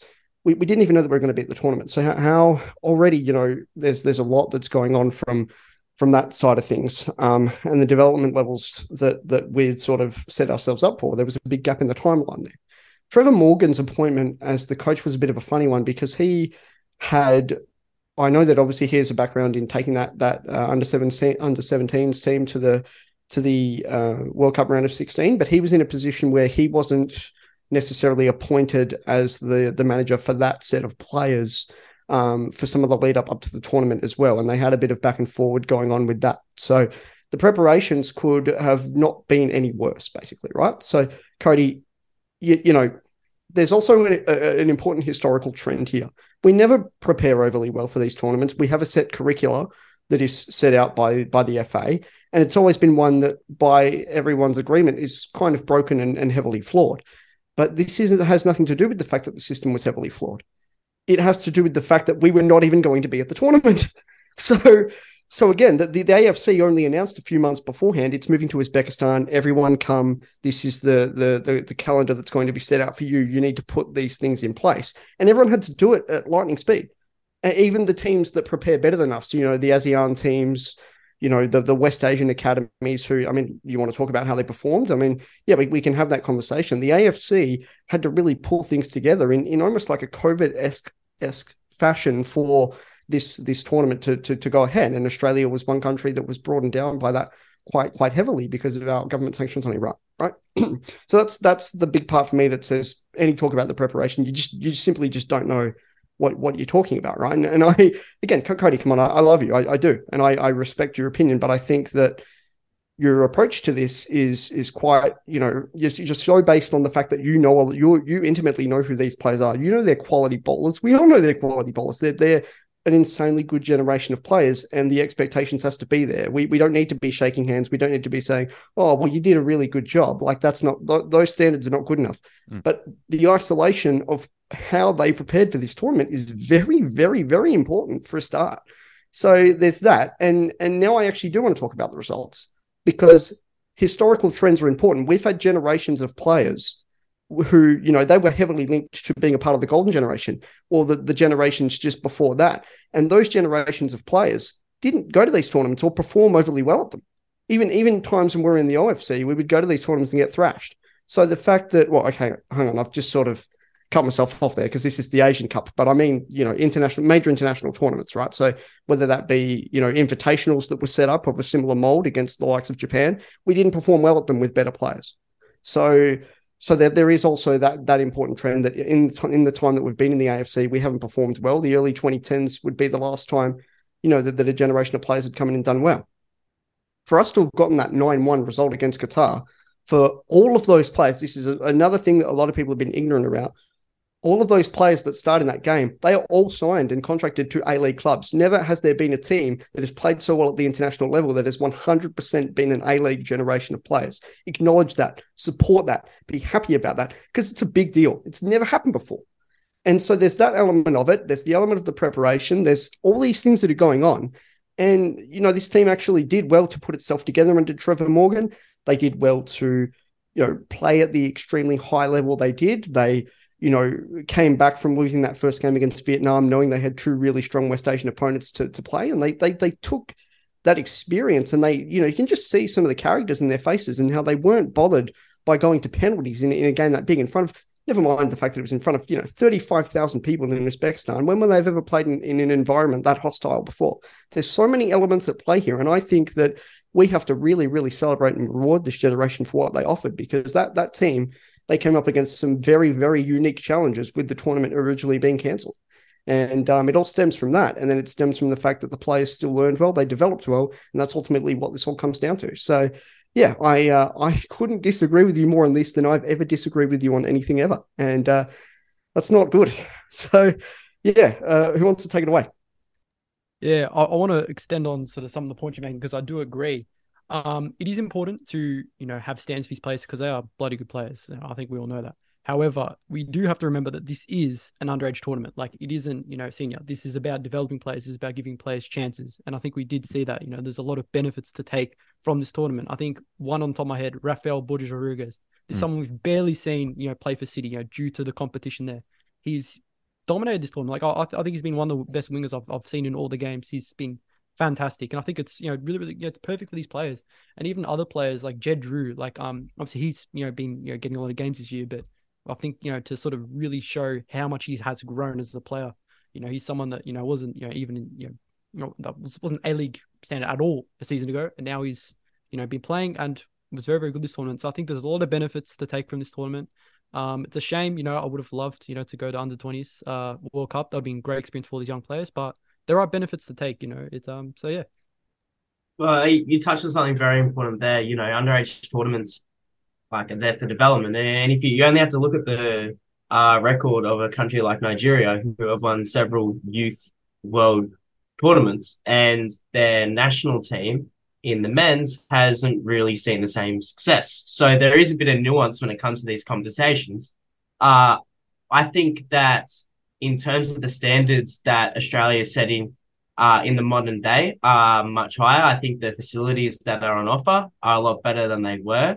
But I think tangible results at the youth level for Australia is beneficial as well. And I think whilst it's a complex conversation to have because it is youth football, when there is a failure, you should quite rightly call it out. And for me personally, I think not being able to go to a under-20s World Cup is still significantly, a significant downfall when considering the development of these players, because you go on from playing countries in the AFC, which are talented footballers, these countries, are not to be sort of looked down upon in terms of the talent they produce, because you only have to look at the performance of the Asian seniors in the last World Cup. A majority of them got out of the group stage and caused trouble in and around that area. So they're not to be looked down on, but also when you get to those worldwide competitions, you get to verse the European elite. And the more you verse the European elite, the more scouts you get watching you, and the more competition there is at a world-class level. And that's sort of my personal take on this situation. Look, I'm not going to disagree with anything anyone said because at the end of the day, we raise valid points. Like youth tournaments are more for performance, not necessarily results. I understand all that. We haven't been to an under-20s World Cup in... When was the last time we made an under-20s World Cup, actually? I can't think off the top of my head, but I know it hasn't been recently. We've definitely missed some tournaments in the past. Should we not at least be sitting there saying, look, we've got a generation... We had people calling this generation good enough to go deep into that under-20s World Cup tournament. So to question why we're not going to be there in the first place, I don't think it's an outrageous question to ask. Whether you put on the players, and I'm not going to question the quality of this group of players. I said at the start of that little tangent that I had, this is a good group of players, and I 100% back that. I understand we had the issues in the lead up to the tournament with where it was going to be located. We thought we weren't going to go. But the fact that it was moved in the first place, we weren't the only nation in that boat. So in a way, we can question why were other nations able to handle it better than us. I understand we're probably one of the leaders in saying, look, we probably can't do this because of government restrictions. But I think that's still a question that we've got to put out there. There's got to be some form of reason why we haven't made this tournament. Because I don't want to sit here and accept the fact that we have nations like, and no disrespect to them, I don't want to sit here and say nations like Vietnam and Uzbekistan are not just catching up to us, but in a way overtaking us. Yes, coming up against Uzbekistan in an environment like that, it's going to be hostile. It's something the players haven't played in before, and I'd want to hope it is going to be beneficial for them going into the future. But we should probably be questioning why we're in that position in the first place, because if we topped our group, we're playing Iraq, who we beat in qualifying. So I understand that there's a lot more at play than just simply results based and, we lost a quarterfinal. I'm not saying we've got to overhaul the youth system or anything, but we probably should be looking at our own internal processes. And Matt, you said it yourself, as much as this tournament's lead up was affected, we do have a track record of not preparing for youth tournaments well. Why? Yeah, okay. Why don't we look at that? Let's have this conversation in more depth, right? What does this really come down to surrounding, the nature of why we didn't perform? And here's where I really need you to do your research on this and understand that in the years prior, these 1-0 losses to Vietnam, these group stage performances, against countries who at the senior level are far worse than us, but are so far more developed in a youth development sense. You understand that we used to lose these games 4-0, 5-0. We used to finish bottom of those groups. We used to be really abysmal in the years that we weren't able to have a generation of players that was good enough to come through. I vehemently believe that the factors that played towards us not qualifying have basically fuck all to do with our development being behind, and everything to do with the fact that we made a lot of strides going really, really far forward in our youth development. That was the reason that our results were able to get so much better. Go look at the Asian Cups of years prior. I'm not disagreeing with that. I've seen our results at these tournaments before. A significant step forward, and I've seen it. Your judgment is so well guided here, Cody. You have such an intelligent mind, and you understand the game so well. But that's exactly why I'm really confused that you're getting the pitchforks out when we actually improved a lot on the results of Asian Cups prior. Hold back for a sec. I'm not saying get the pitchforks out because I'm just disappointed about this tournament. You are. I'm disappointed about this tournament in itself. I'm not trying to speak to a wider issue here. I understand that there's been a level of improvement. I've seen those results at Asian Cups in the past. We haven't. It's just come up to me now. We haven't made an under-20s World Cup since 2013, and those qualification processes in the meantime were absolutely abysmal. I'm pretty sure there were times we didn't even make it out of our group. I'm pretty sure there's been tournaments where we've come last in our group of these tournaments to nations like, I think, even Jordan and Palestine, where if it was them or not specifically, it was nations in that region and at that level. I understand this is an improvement, and that Qatar game shows how talented this group is. My main point is that Qatar game in particular and the rest of the wider tournament shows we should be playing at this under-20s World Cup. And I don't see why we shouldn't be asking questions while we're not there. I'm not saying come on. I'm not saying don't ask questions, but why be so certain that we need to ask questions and point fingers when Adrian Segacic literally just ever so slightly misguided one kick, and that's the reason why we're not at this World Cup? I mean, come on, just take a moment to just reflect on the fact that overperformed our last few years of poor performances at these Asian Cups. And we just missed out in a hostile environment that no under-20s group of an Australian national team would have honestly ever faced before. 35,000 people would have sold out stadium. And we just missed out because Adrian Segacic hits the post. But like I said, we could have been playing against Iraq in this game instead to make that tournament. I think we can track it back a little bit further in the tournament. I understand the Vietnam game's a different kettle of fish. Yeah, but we win that game, we can draw that game. We're playing Iraq to go to the Under-20s World Cup instead. Sure. But what are you doing at that point, Cody? You're getting semantic about results. It's not completely results based. You've said that. It's not completely results based. So what is the conversation? What is the argument? I'm mainly saying I think we should be moving to a point. We've got a growing generation of players. Like you said, we've improved vastly. I think now's the time where we can start asking those questions. Why aren't we making these youth World Cups? I'm not saying get the pitchforks out. I'm not saying we need a massive overhaul of anything. I'm just saying there's definitely areas within our own internal processes that we can do better to ensure we end up at those World Cups, like Jack said, in front of more scouts to get these players playing in Europe. Yeah, I think that the conversation that both you guys are having, I don't want to speak for you guys at all to this, but it is a nuanced and complex issue because that's what youth football is. It's a nuanced and complex issue.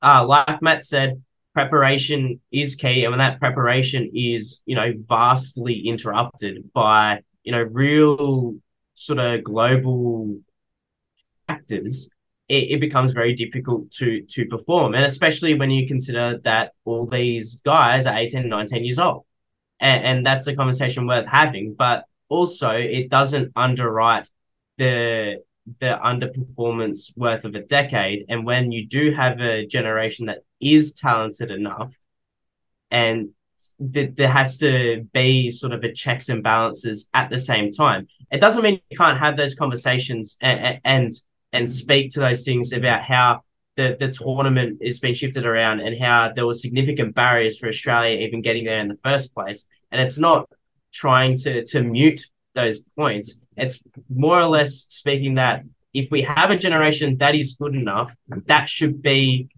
in other wider circumstances, that should still be the standard. And it's all right to feel slightly disappointed with that.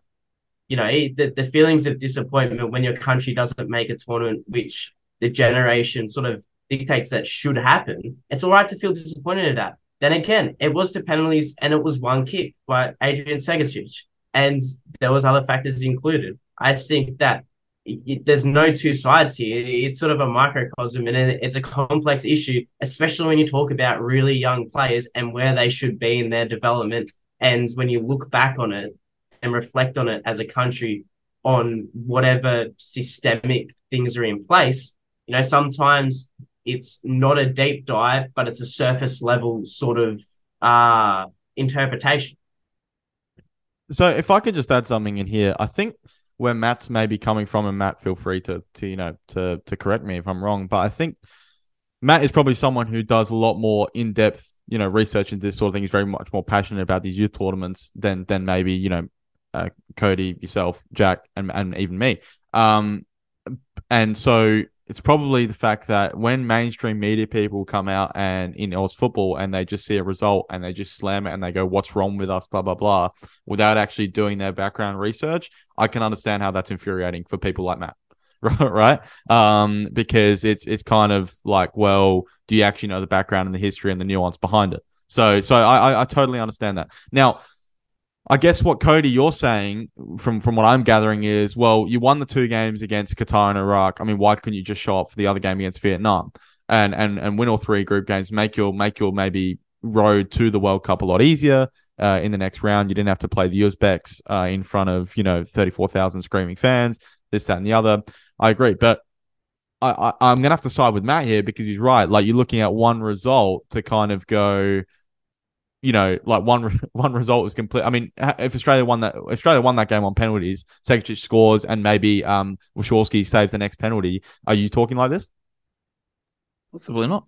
And look, I understand completely where you're coming from, where I am falling into that trap where I'm letting one result dictate how I'm viewing things. But I can't express this enough. I'm not trying to have a go at the youth systems in this country currently. I think they've improved vastly, and we're seeing that with the quality of player.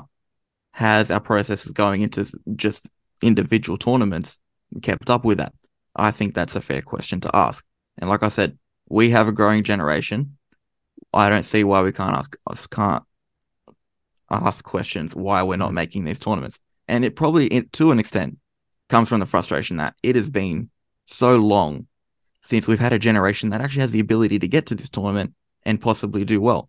We saw with the Under-17s World Cup, the hype around that we actually went there and did well. We want to experience that again at youth level. So at the very least, it's frustrating when it doesn't happen. And yeah, look, I might be getting on the defensive going, we should be getting to these tournaments. Why aren't we? I don't do that in a way that, one, disrespects any other country in Asia. Matt, I know you're more well-versed in what happens in especially ASEA and football ASEAN. and the wider Asian community. I am definitely never going to question your knowledge in that regard. And I know you're very on top of the little nuances that go around just in general geopolitics around Asia and how that will affect football. That's definitely something I will never take you on. My main issue here is just this individual tournament and how we are growing as a football nation. I don't see why we should sit there and go, okay, we haven't made this tournament. We'll just move on. I do think that we should be asking questions. And whatever those questions are, that may not be up to me. Have to have the conversation. May not be my choice. Yeah, I get it. And when you look at the players in that team, like, we should be at a World Cup. We should, and it's not good enough. And we need to always sort of understand and take away why we couldn't quite get there, and why, on a results-based level, we did still lose a game, and that is problematic. But I still think that it's a bit of a harsh over-exaggeration. I still think it's in isolation something that is nuanced, as Jack said. So yeah, there's a lot to take away from it. But at the end of the day, yeah, we're not at a World Cup, and there's been a lot of factors to play. It's been an incredible journey. And I think the one thing that you will agree with me with, Cody, is we can still be proud of that team and what they did achieve while they were playing to qualify for a World Cup. Well, I enjoyed watching that team, especially the Qatar match. I know some people said they got bored towards the end. I do like a rout myself, especially if I'm on the right end of it. And Matt, I'm sure you're going to agree with me. You want to see these teams at a World Cup. We're both fighting for the same thing here. It's just that we're probably looking at it from different perspectives. That's all it is. But yeah, look, I believe we should be asking these questions. You understand those issues going on a bit more than me. Christian, I'm sure you want to move on from this conversation and stop this Cody, Matt kind of... No. So what I want to actually do, which I don't think we do enough maybe coming out of these tournaments, is actually talk about like what players impressed you, who actually took a leap, like, you know what I mean? Like this sort of thing. Because one guy I think for sure, which we have to talk about, is Adrian Segacic, and the fact that he's not getting game time at Sydney FC.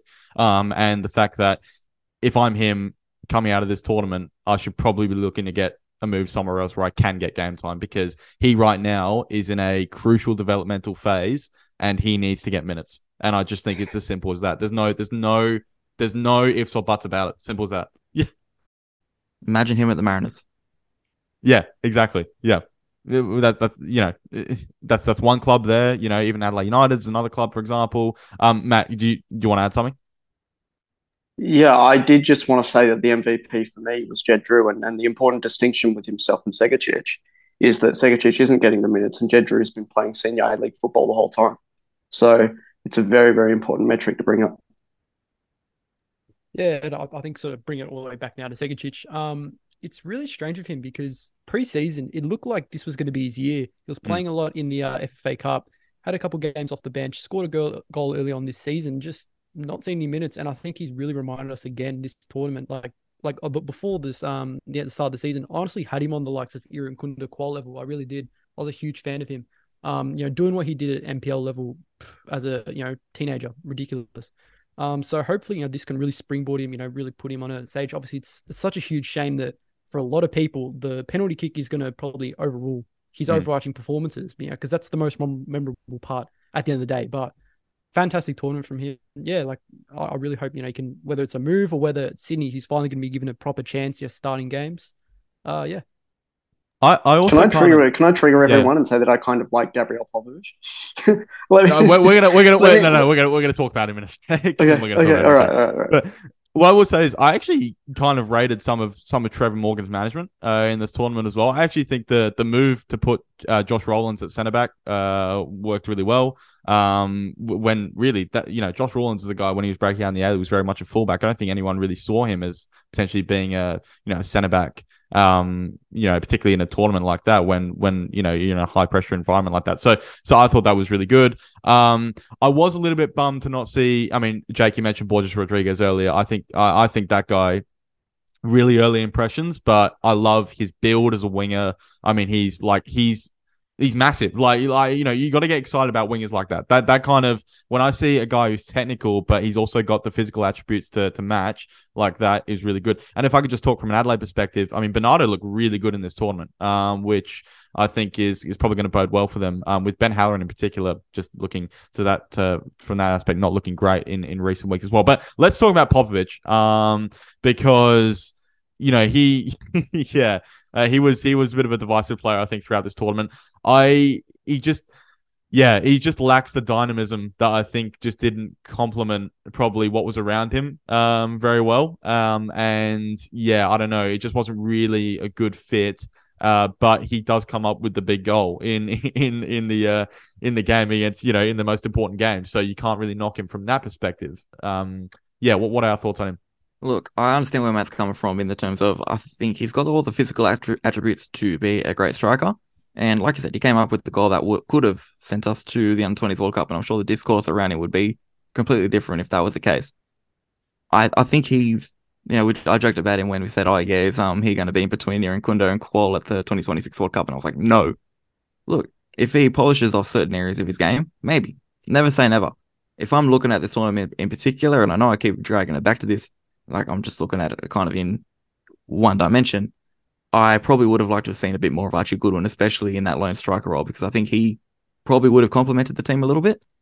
That's just a personal opinion, though. I think Archie Goodwin probably would have done a better job in that role than what Popovic did tournament-wide.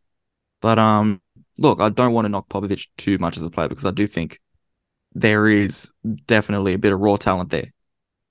I think that so when I say that I kind of like him, I don't necessarily like him for his physical attributes and what he offered on the pitch. I just like that he got there through his own doing, trying to really grind out a career sort of as a professional footballer. And what I mean by this is, when he and his brother played for Perth Glory, and of course I'm taking the WA angle, but he was such a shining example of nepotism being really potent in Australian football, and people bashed him to death for it and said that he and Christian didn't deserve to be anywhere near an A-League pitch. He was only a 16-year-old kid taking on all that advice and all those words at the time as well, right? Turned out to be completely sort of not true, and he actually possessed a lot of talent in the football that he played. He then decided to go to Croatia and play a bit of football in Croatia. Now, he was with the Xanthi team under his dad as well, so say what you will about that. But he's someone that, he's not even a 20-year-old yet, right? And he spent a lot of time in his career playing, basically that mindset of you've got to go out in Europe and you've got to go and make that life and make that career for yourself. The exact sort of sentiment that a lot of these guys like John Aloisi and, the Mark Swartzes of the world set out for themselves all those years ago. And that's something in a player that we rarely see because of the home comforts of the A-League. So that has to be rewarded. And Trevor Morgan's acknowledged that Gabby's actually took it upon himself to go out and make a career in Europe.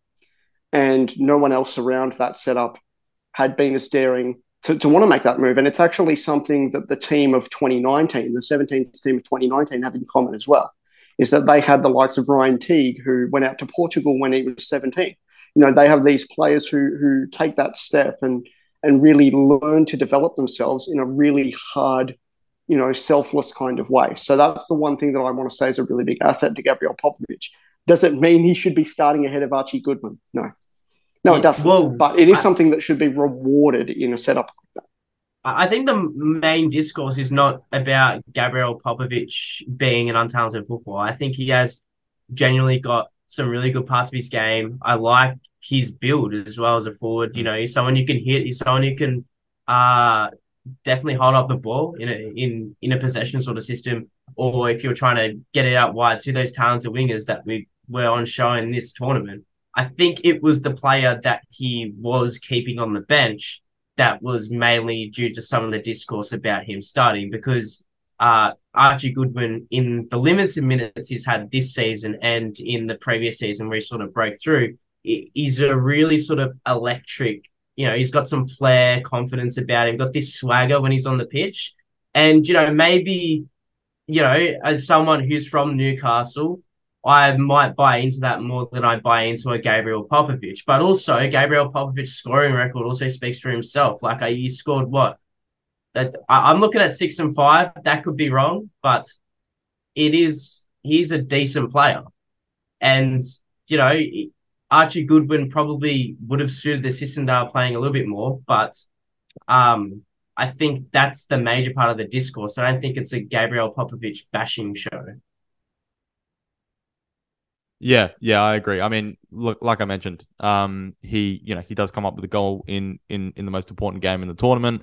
And I agree with what you said, Jack, about actually his build as a striker. There's something there to work with for sure. In saying that, Archie Goodwin, who I think, you would agree probably even at club level, you'd like to see probably more of too. I just think Archie Goodwin's another one, I'd like to see more, just I'd like to see him on the pitch more. Simple as that, right? One final thing on this before we take another quick break. Should we have had a penalty?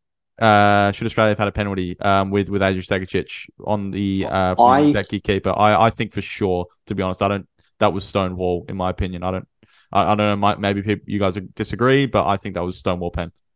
I think the issue is that I don't think. How can I put this?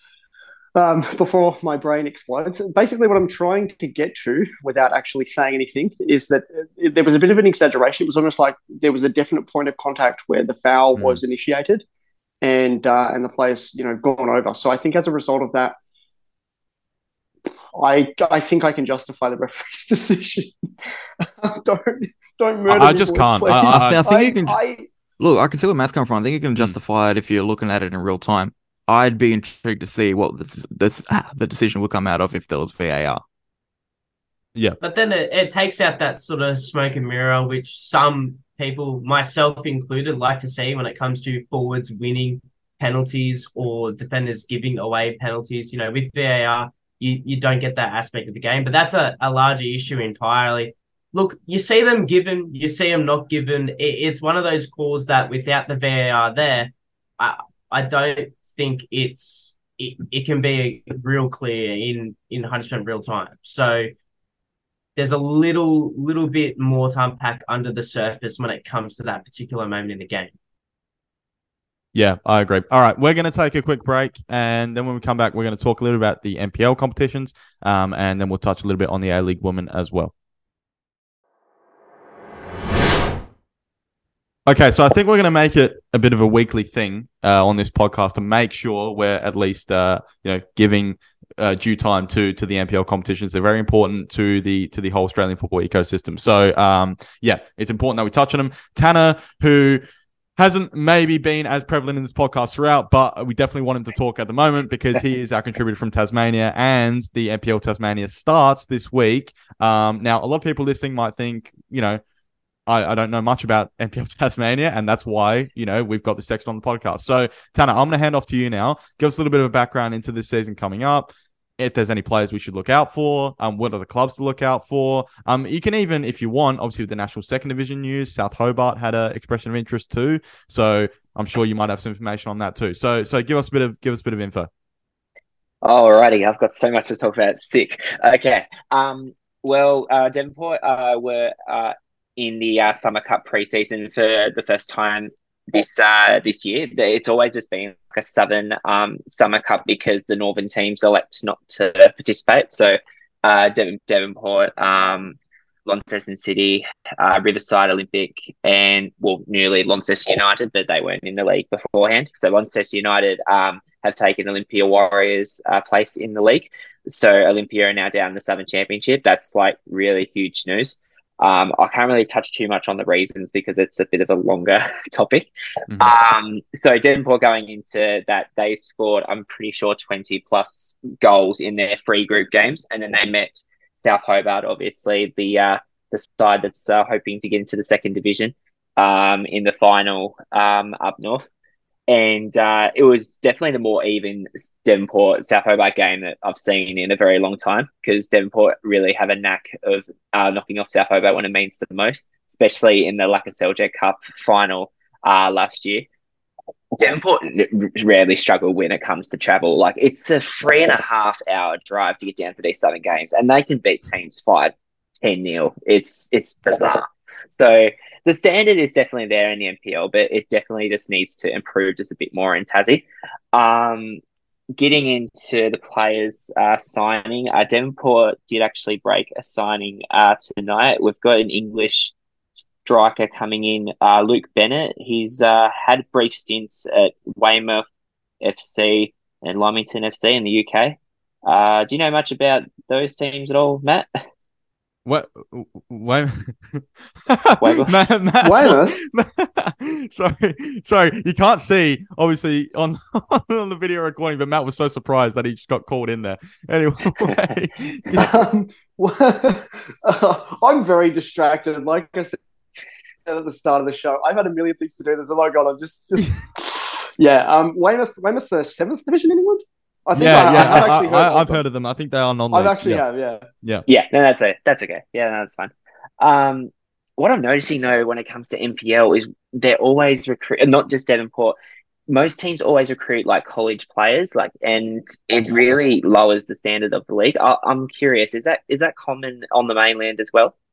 Are you talking about college players as in like from the US, or like what? Yeah. So yeah, like right, US, okay. UK, it's just so common, and you see like the standard when what they bring, it's not great. Like right. We really struggle in Tasmania to get the real mainland imports.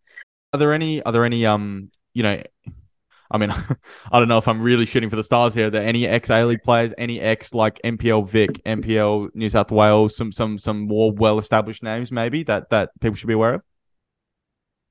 Not really in the Tasmanian League at the moment. No. Yep. I mean, Nick Morton did. South Hobart's Nick Morton did play for South Melbourne for about 5 games about 5-6 years ago, but that's the closest we've pretty much got at the minute. Okay. Yeah. They're getting into this week's opening round. It's also important that we mention the under-21s inaugural season this year. So that's been something that's definitely been in the works for a while. Last year they had the NPL under-18s league, which I believe was the first. And they also had, I think it was an NPL development league as well. Okay. So this is where it just gets really hard when it comes to development for the players. Like, I don't really see the point of having an NPL development league and then having the championship. I mean, because the championship's the 2nd division. The NPL development league, that's like a 3rd, 4th tier if you really want to even think of that. So they scrapped that because I thought really it was pretty pointless. But it's good to have NPL under 21s. We've got all 8 state NPL sides in that, which is great. That's exactly what we need. South Hobart play Kingborough at 11:45 on Saturday. So that'll be a nice double header heading into the South Kingborough game at Darcy Street as well. So that's both at that ground. That'll be actually pretty good. Kingborough have got a lot of problems at the moment. Their form in the Summer Cup was very dismal. They've got a player coach as well at the moment, which is obviously can be like a bit of a risky move. But keeping in mind, though, Glenorchy Knights have also done that in the past as well with James Sherman. But it didn't really matter like too much because sometimes you don't really see like the player coaches like come onto the field as often, but it's still like something where they like see in the background that, why wouldn't they just invest into a coach? Like, is there many player coaches in the NPLs on the mainland, or is it just here? I don't know about New South Wales and Vic. It's not something that I've found very common in SA. I can't think of any off the top of my head. Scott McDonald what's that? Jack? Scott McDonald was a player coach for a short stint at Gold Coast Knights, I believe. Yes? I think I'm incorrect in saying that. No. In the Australia Cup, actually. I think he brought himself on too. Yeah. He brought himself on towards the end of that match. So one I can think of here in SA is, but this wasn't a player coach. I don't think that was Scott McDonald. I think that was someone else. I think Matt Smith did it.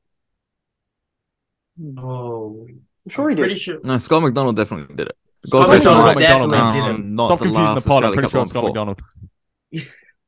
It was Scott McDonald, bro. Or we'll just say, that we're not entirely sure. So if anyone listening to the pod knows, then feel free to let us know. But yeah, anyway, I'll just say clearly it's not that common, is to answer Tanner's point. And also I'll just say from an SA perspective, the only time I could think of something similar was Campbelltown a couple of years ago.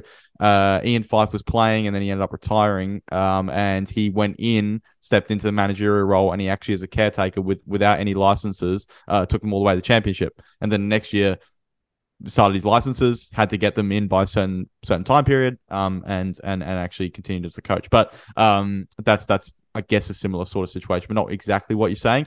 Tanner, if I could just ask this, last thing to end with the Taz talk is, why do you think it's actually taken this long for, an under 21 league, and even you just mentioned under 18 league only a couple of years ago as well? I mean, that seems like something which, and I get it, we understand as well in Tasmania, probably Canberra as well, these other sorts of places that resource-wise in Northern Territory would be the same. It's not the same as New South Wales, Victoria, South Australia, and Queensland. But is there anything, has this been something that's been, called for quite a while? 100%. Michael Edwards, who worked out with Football Tas, he was predominant when it came to the development of Tasmanian teams. He would go to basically every club and just make sure that everyone was getting like the right support. He's no longer with FT at the moment. He works with Football Queensland. Really do miss him in the state. Everyone really does. But yeah, no, getting back to the NPL development, it's just been like that for a long time. But even when the NPL under 18s came in, like there wasn't like that much buzz about it either, because it just felt like it was just a bit too late. And then throwing in the NPL Development League, it's just absolutely pointless.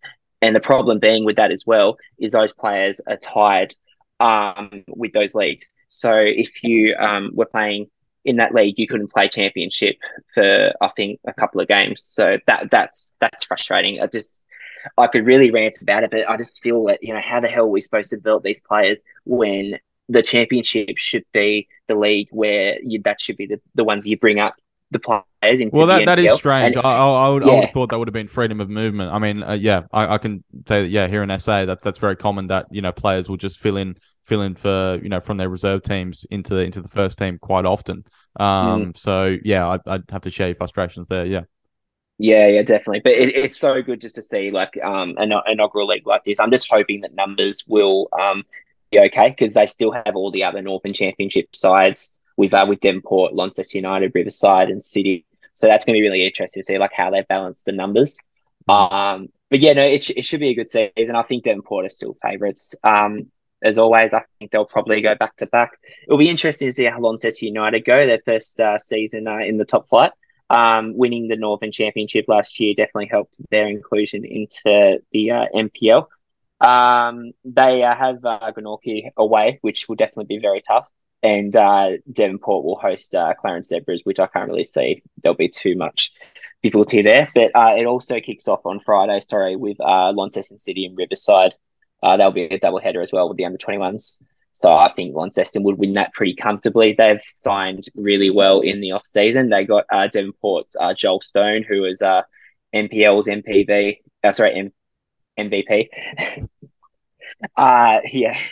And he is an absolute quality asset. They've got Daniel Syson as well. He's the coach for City, and he was predominant at Devonport a couple of years ago as well. And Nathan Pitchford, who was one of the best Devonport keepers, he's also one of the assistant coaches. So they've just gone all out. So there's high expectation on Launceston City this year. Okay, very last question. Do you think South Hobart will go into the next phase of the second division process?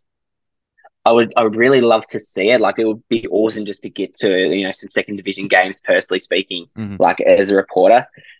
Unfortunately, I just don't think I can see it. Like, it's going to be really, really tough. Obviously, with the travel and the accommodations and things like that. But it would do wonders for the state. It would definitely help with expansion and getting more players interested. So I'd love to see it 100%. I just don't think it's going to fall our way, unfortunately. Yeah, okay. It'll be interesting to see what happens. All right, Tanner, move along. And Jack, did you want to, I guess, kind of bring in the Northern New South Wales NPL talk, because that's also started in the Newcastle region. And yeah, I guess what were some of the results over the weekend, but also kind of what's the start of the season been like? Any key players? It's sort of similar, I guess, to what Tanner's kind of done with Tasmania. Well, actually, in round one last week, there was some big drama. Lambton Jackers and Maitland FC faced off in a round one blockbuster, with Maitland FC being the premiers and the reigning champions being Lambton Jackers. That match was actually abandoned due to a horrendous player injury where ambulance had to be called into the field. And so that game is yet to be rescheduled for a further date. In terms of the action that has gone on this weekend, Maitland FC did get a start this weekend against league newcomers New Lambton FC, and it was an absolute, goal-blasting, smashing win, 9-1 at Outer Park. And that side does feature an ex-A-League attacker and also someone who might be familiar to fans of the NPL Victoria in Braden Crowley. Lambton Jappers, who are the reigning champions, lost their first game. It does feature the likes of ex-Jets, James Virgili and Ben Kennedy in that squad. 3-0 to Western Workers, which is a very interesting result in round two. So both of the teams who unfortunately had that match abandoned having wildly different results there. And just a match that I got to tune into and I thoroughly enjoyed. Some cracking goals down at Wildcard Oval for Charlestown Azuri. Dean Patine and Regan Lundy with some two absolute bombs as Charlestown Azuri ran out 3-0 winners against NSD Hopefuls, Valentine Phoenix FC. That puts Charlestown firmly in first spot. They are tied on points. However, their goal difference is substantially bigger to the second team behind them, which is Edgeworth FC, who also saw off Broadmeadow Magic 2-1 today. And that Charlestown Azuri side does feature the likes of a couple of ex-Jets as well, ex-Jets all over the league in Nigel Bogart and Taylor Egan, and also Jacob Melling, who has played for Melbourne City and also Central Coast Mariners. So all in all, it's definitely in full swing. Some interesting results there out for all the teams, and I'm interested to watch a few more games the next round. It looks like an exciting season. Yeah, for sure. I'll just ask you as well, because look, I know everyone's really keen about the second division talk at the moment, because we obviously had one from the Northern New South Wales NPL as well. So what do you think of that expression of interest? And again, same thing with Tanner. Do you think that will progress to the next stage or not? Well, it's very interesting. Valentine, I think, finished sixth last year. They haven't really had the best of times as of late in the Northern New South Wales NPL. According to what I can gather from the club socials, they apparently have some significant foreign backing as a part of this bid.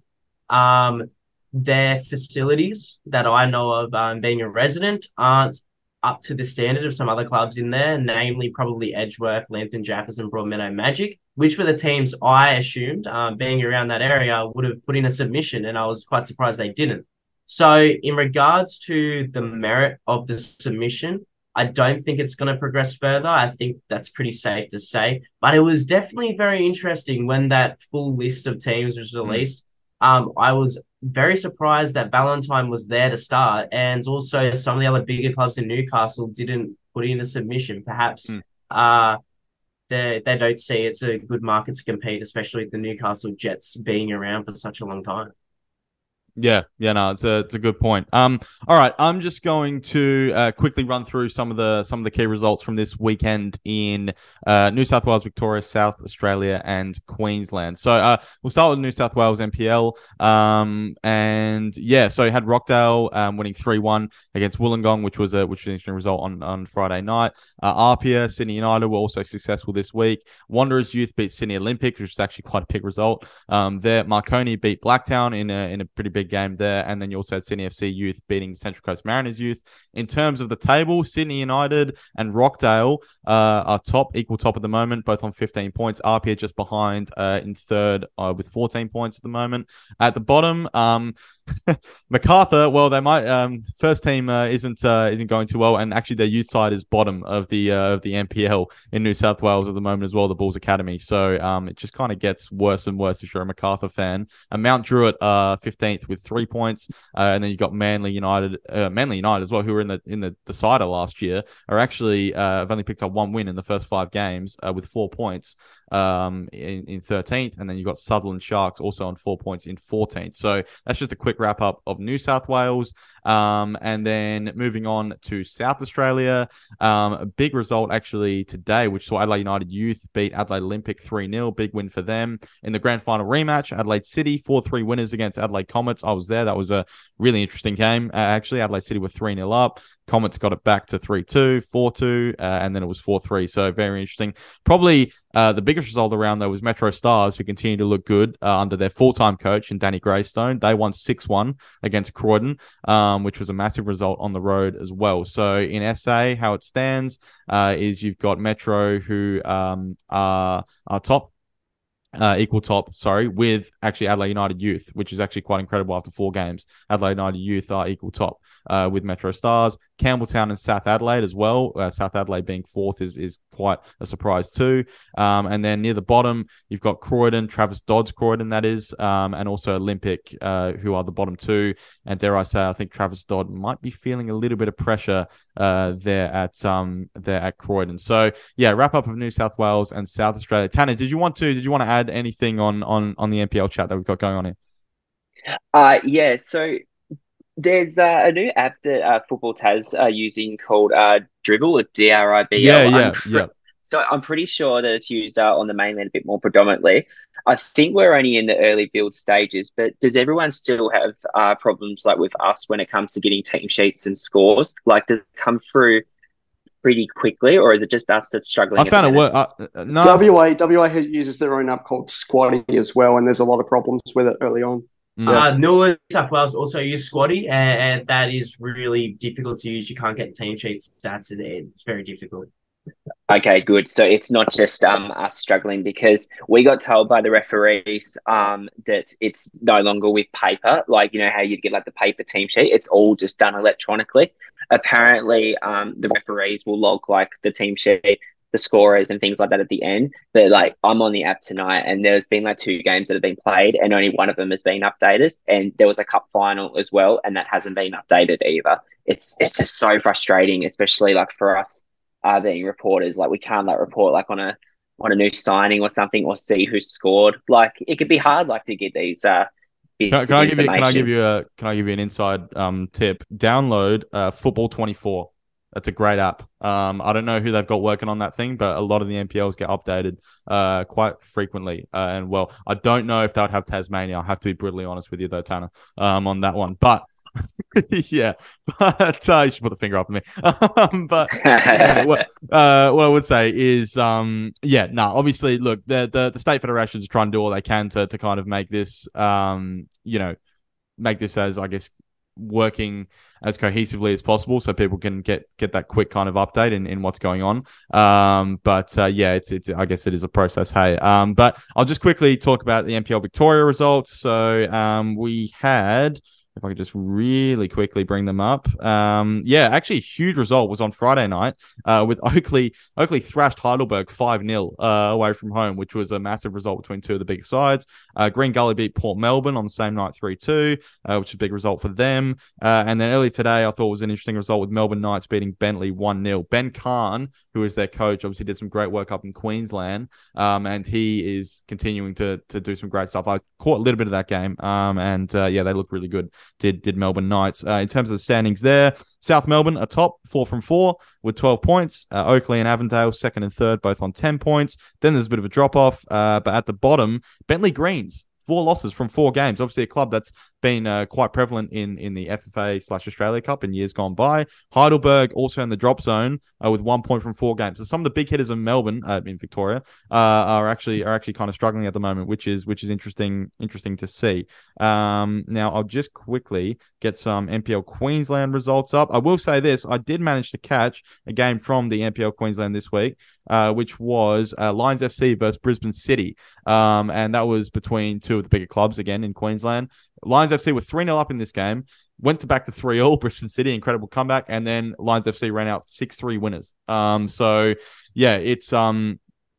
It's like a crazy kind of 9-goal thriller that I saw there, which was really interesting. I thought to bring up as well. So yeah, some interesting stuff there. We mentioned actually Scott McDonald earlier, and his Gold Coast Knights side. They're currently 8th in the NPL Queensland as well, just out of interest there. Olympic, who are one of the big clubs in Queensland, also Peninsula Power. They have yet to get a point after 2 games, both in the relegation zone.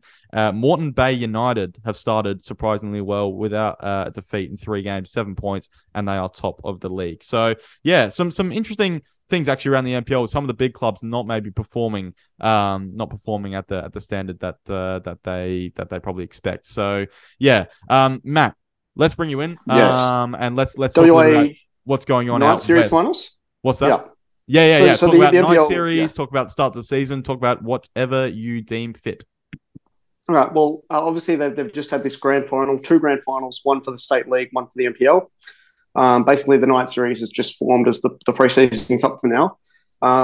So, as you know, former Celtic player Lee Griffiths was playing a special 2-game stint with Mandurah City. He has actually signed a full-time contract. Unbelievable story that such a high-caliber professional player is playing in the WA State Leagues. And he came on right at the end of the game for the State League final with Mandurah City. And he didn't score or anything, but he's obviously been a part in the squad and the penalty shootout, the win that they got over Fremantle City. So Mandurah City have won the competition there, and in the NPL it was a come from behind win that also, or no, it wasn't a come from behind win. The Kingsway were losing to Inglewood 1-0, managed to snatch it at the death and then also win on penalties. So both grand finals going to penalties over one night, and they actually threw a really big occasion for it. There was, flamethrowers going off at the ground, and there was a concert at half time and things like this. And I didn't know Football West was capable of it. So a very good way to start the season. As for the NPL itself, look, I know it's crazy, right? Yeah. As for the NPL itself, I think one of the big surprise packets will in fact be Olympic Kingsway. They've just been promoted, and they've had all of this money sort of pumped in from various different sources towards the club, so much so that they are actually hosting a Women's World Cup team. They will be hosting Denmark at their facilities. Oh, wow. While they are playing at the Women's World Cup. So pretty impressive step up the pyramid, and also a big season ahead for them. Will they be contenders? Look, I think they very well could be, but I don't think they'll be a league winner. I'd probably be sticking with Floreat or Bayswater City, or even Perth SC. They've had a few bad runs, but they could be on the way back up. So that's about it from WA, and a big season to be excited for after the grand finals. Yeah. All right. Very much interested in Lee Griffiths because based on his initial stint, he definitely didn't get along with maybe one or two of the spectators down there at Mandurah City. Firstly, you've to the pronunciation, but I'll let that slide. Sorry. Yes. No, that's okay. So I mean, how can I put this? We're not talking about a very high level of football here, right? And there's obviously going to be a lot of Sunday league type antics that go on. And obviously, a hothead from the Scottish Prem, such as Lee Griffiths, you are going to have incidents that happen and occur. So, there was some antics, but honestly, I think you still have to be really excited that a player of that caliber is coming down to play, and that the league is sort of getting there in terms of the development, and I mean, everyone's just excited for it over here, to be honest. Yeah, all right. What we're going to do is we're going to take one very, very quick small break, and then we're going to finish off with some women's football chats. So, if you've made it this far on the pod, again, you're an absolute legend. Stick around. Okay, last little bit of this bumper podcast. We're going to talk a little bit about A-League Women. Tanner, Jack, and Jake have all signed off, so you will no longer hear from them on the podcast, which leaves just our 2 A-League Women experts in Cody Ojeda and Matt Olsen, and myself, who is not an expert, but I'm sure can drive a A-League Women conversation. So let's talk about the 2 upsets that occurred yesterday with Wellington Phoenix pulling off probably I don't know. Is it the biggest upset in dub history? Wellington Phoenix beating Sydney FC 1-0 away from home? I I don't know if I can answer that question off the top of my head. I'd argue in a way, and I'd say this in a way, that their win against Canberra was bigger, mainly because it was their first win of the season and the way that it was done. I think this result, as much as Sydney FC are this much more colossal team, it was done in a fashion that you probably would expect from Wellington Phoenix. Very gutsy, very back to the wall. That kind of style. It wasn't that emphatic thing, that emphatic win that they had with Canberra United, where they were just turned into this almost prime Barcelona team and looked unstoppable going forward. It was very much a different case. But look, I think it does speak a lot to Wellington, and just gonna plug front page dub from earlier in the week with Riley Dobson. We obviously went in depth with the situation with Newcastle and the fact that them as a football club, and particularly the women's space, are very, very much below par. People can say what they want about Riley's comments the week before about the state they're in and where the puppies would have done a better job. The point is, the more you focus on that, the more it takes away from the issues that are at hand. And Wellington Phoenix coming up, one thing I do believe about Wellington Phoenix is they're not the worst team in the competition. Newcastle Jets are, and this win takes a step closer to the ladder, showing truly where clubs should really belong in the league. Wellington Phoenix, they don't have the worst attack. They don't have the worst defense. Newcastle Jets in the second category do. And I think Newcastle Jets are about to get a rude awakening when a club that is very much solely focused on developing young players and have let results go on a back burner. If Newcastle Jets are going to let them overtake them on a competitive ladder, that should be the wake-up call that they need if people calling them out on their performances aren't. Yeah. I just want to touch on the initial conversation there about, is that the greatest upset ever? Because you know what's insane is that we had this massive narrative about the Wanderers and, oh my God, it's doomsday for the Wanderers. And then they went and beat City and they won those 2 games in a row and everything was stabilised. And that was an incredible upset at the time. And then we have this whole thing with the Phoenix. So, well, you know, they're just trying to develop players, but everything's been gone wrong for the World Cup and it's doomsday for the Phoenix. And then they come out and they smash Canberra 5-0 and they beat Sydney 1-0. And then it's just like, oh, okay, so now it's doomsday for the Jets. And let's talk about how bad the Jets are. If Jets win their next match, they have us to thank. If Jets win the next match, they have us to thank. I'm sorry, it's the FPF curse. Yeah, it's the opposite of a curse, isn't it? Because we're helping the teams to develop. The FPF blessing. But yes, the FPF blessing. Inverted curse. Yes, the inverted curse. So cursing ourselves. Yeah, well, that's it. But what's pretty crazy is that all of this has sort of gone on as one narrative at the start of the season. And I think it's comparative with the men's competition, right? In that we have this conversation around, oh, well, you know, there's these teams who are performing in this way and they're going through that transition period, and we have all these teams sort of stacked in that same position.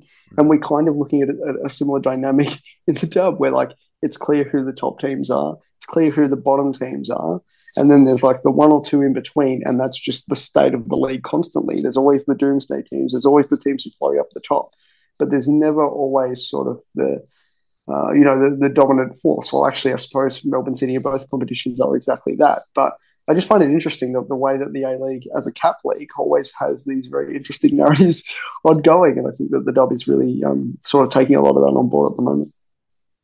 Yeah, and then the other upset was Brisbane Roar. No, I mean, not as massive an upset, but definitely a shock result was Brisbane Roar beating West United 2-0. Shay Connors scored twice in that game as well. And the Roar keep their top 4 hopes alive. And yes, we are going to have a brief discussion around the top 4 again, but it's going to be much briefer.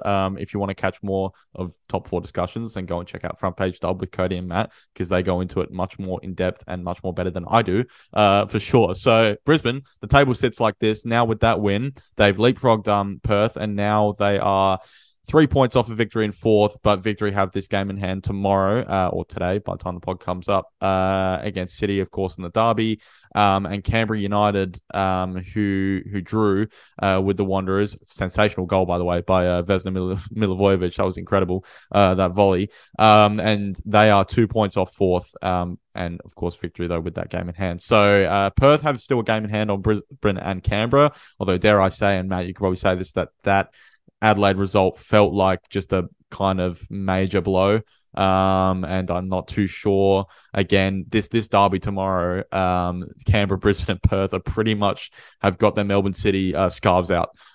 So yeah, that's basically the situation going into it. So it's going to be really interesting to see how this plays out.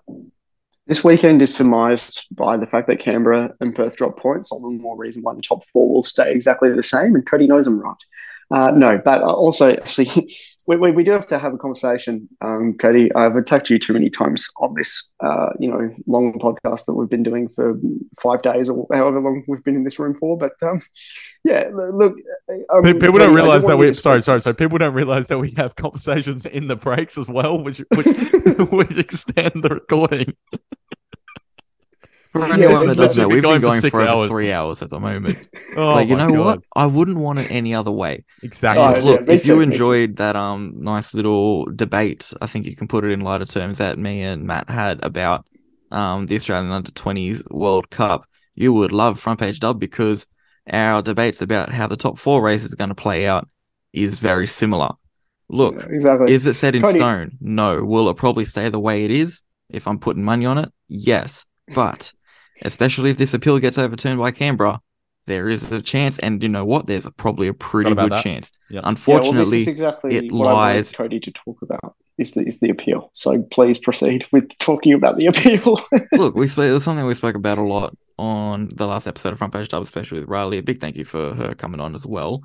The reality is, if this was purely a refereeing error, Canberra really shouldn't be punished for it, and the way the league is set up, if they are punished for it in their current setting, it is in a way colossal for them. They get those 3 points. They're pretty much in the driver's seat. Maybe not the driver's seat. They're a lot better proposition for the top four than what they are without those 3 points. Mm-hmm. And it does take away a little bit of the sting that in the Canberra Melbourne victory game that's coming up. I would love for that game to really be a battle for the top four. And if Canberra win, I will be going on the next Front Page Dub episode and absolutely rubbing it into Matt Olsen that the top four race is well and truly alive. I don't think you can rub it in until we actually see how it plays out and if they actually get fourth. Oh, look, if they lose that match, I will be the first person to put my hand up and say that top four race is done. If the top four changes, eating my humble pie, to be honest, I think it'll get to the point where victory probably seal fourth.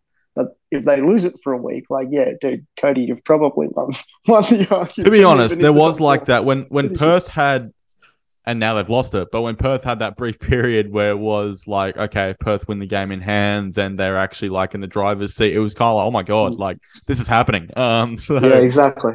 Yeah. The thing is, if there's anyone that's going to take it off victory, it's probably Canberra. I don't see, and we were meant to be talking about Brisbane Roar. We've kind of diverted. I'm going to track it back to them. I don't see Perth getting in there, unfortunately. Brisbane, they've had a real knack of kind of going. Brisbane seem like they've been better lately, or am I just? They've had this knack for not really being noticeably poor, but not being noticeably good either. This is probably the first result I've seen of them this season. That's been wow. I think, but also the isolation of sort of beating Western United. Western United have had their slip-ups this season. So from that perspective, it's not like Brisbane have done a lot to cause the upset. Perth also beat Western United. Western United have dropped points on other occasions as well. So, but yeah, I mean, Brisbane are just so weird. And I don't want to have that conversation again because I always do. But yeah, just they're sort of in a position where they are playing better, but I still think that their ceiling is a little bit off. Let me just say that. I think if there's a conversation that has to be had about that game, Shay Connors, since she has been transferred into that striker role, has been a lot better. Not just in her own game, but for Brisbane Roar as well. They've looked much better as a team. They look much more potent going forward. It's a credit to her. She was someone who I probably had questions over her ability throughout different areas of last season. I thought she probably could have increased her end product a little bit, and even at the start of this season to a certain extent. Even if the first game she did have a bit of a good game in round one. Kind of dipped off for a bit, but yeah, especially going back in that striker role, it probably feels a bit more natural for her. And yeah, we're starting to see the best of her, and we're starting to see why she was one of the most dangerous, almost one of the most dangerous strikers in the NPL New South Wales women's last season. I can't remember. I'm pretty sure it was between her and Rolla Batawia for top goal scorer. And yeah, you're talking about probably the best NPL women's competition in Australia. No disrespect to Victoria, but there are a lot of administrative issues that probably hold it back from being what it can be. But yeah, to be performing at that level in the NPL New South Wales as much as the NPL, it's still a great credit to her. Before we get into our last little thing, I mean, Matt, you said that Victory are like you said it many times on the Front Page Dub pod that Victory, they're a finals team. That's what they do. It comes to finals. But I mean, they've won 6 games out of 14. Like I know, I get that they're a finals team, but that's pretty like they haven't even. It's kind of similar to the A-League men discussion that we're having earlier, where it's kind of like just a bit weird that like a team that's a championship pedigree team hasn't even won 50% of their games. I guess is a little bit strange. I think the one thing that you can counter to that is that Victory have probably been weaker than in previous seasons. So when they've sort of snuck in and done it, they've snuck in and done it in a very comprehensive way. And that's why I'm quite stubborn on the view that they're still in that elite mould and the likes of Canberra, Perth, Brisbane are not. But yeah, I definitely concede your point. I think we just have to revert back to what I said before. The A-League just does strange things because the A-League just does strange things, It comes with the territory of the way the league is set up. So, yeah, I don't know. This top 4 thing is quite the conversation with that added element of the Canberra stuff. I'm not gonna lie that I really want this Canberra thing to get overturned, and I just want like either Canberra or Brisbane or someone to just get in fourth just to see the chaos that's gonna reign on the next Front Page Dub episode. But yeah, like Cody mentioned, go and check out his episode with Riley Dobson because it was very very good listen. Riley spoke very well on that, I thought. For those that may be more interested in the men's side of the game, there is a bit of insight into Patrick Kisnorbo's time at Melbourne City, including a little thing about why she spat pool water in his face. Yeah, she's a great character. Seriously, Riley, great character, and she was great to have on, for sure, on the podcast. Now, we'll just briefly touch on to finish. This will be the very last thing to end the 6-day long podcast that we've recorded here. And yeah, it is that the news was broken this week by the ABC. It looks like the Women's Australia Cup is going to commence next year. So yeah, I mean, Cody, you can probably speak to this a little bit. What are your thoughts on this? It seems like something which is probably inevitable. That it was going to come in at some point, but yeah, good to see it up and running potentially next year. The only thing that kind of surprises me is how early they're expecting to implement it. I think, look, there's still an issue where a lot of players are contracting themselves between an A-League women's club and an NPL women's club, and how that plays out between the Australia Cup when they're competing against each other. That does raise some concerns for me. But in terms of the natural progression of women's football in Australia, it was a natural next step. It was something that's going to be implemented, and it comes off the back of Football New South Wales implementing the Sapphire Cup, which will link the federation clubs, the NPL clubs to your local member federation clubs. So we're starting to see kind of the linkage between all games, at least at a state level, in women's football now. Obviously, the next step will be to do it at the national level too. So I'm very, very happy it's happening in that regard. Would I have liked to see the A-League women's professionalize before this was implemented? Yes. But look, I'm definitely intrigued to see how it's going to play out. As much as there's concerns, it will only eventually be good for the game, even if there's issues in the first couple of years where they've got to iron out. It's a cup competition. It's not like people need to commit to traveling interstate 15 times a season. They'll be lucky to have one trip. So it's not going to be at a cost to, or at a damaging cost to, any NPL, A-League clubs or players.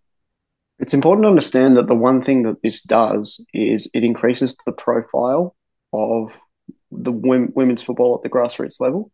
And just that one factor alone can be such a big motivator for an increase in profile, for an increase in funding for a lot of women's clubs, whether they be women's specific clubs or whether they be clubs that are wanting to find more reasons to back their women's program more and more.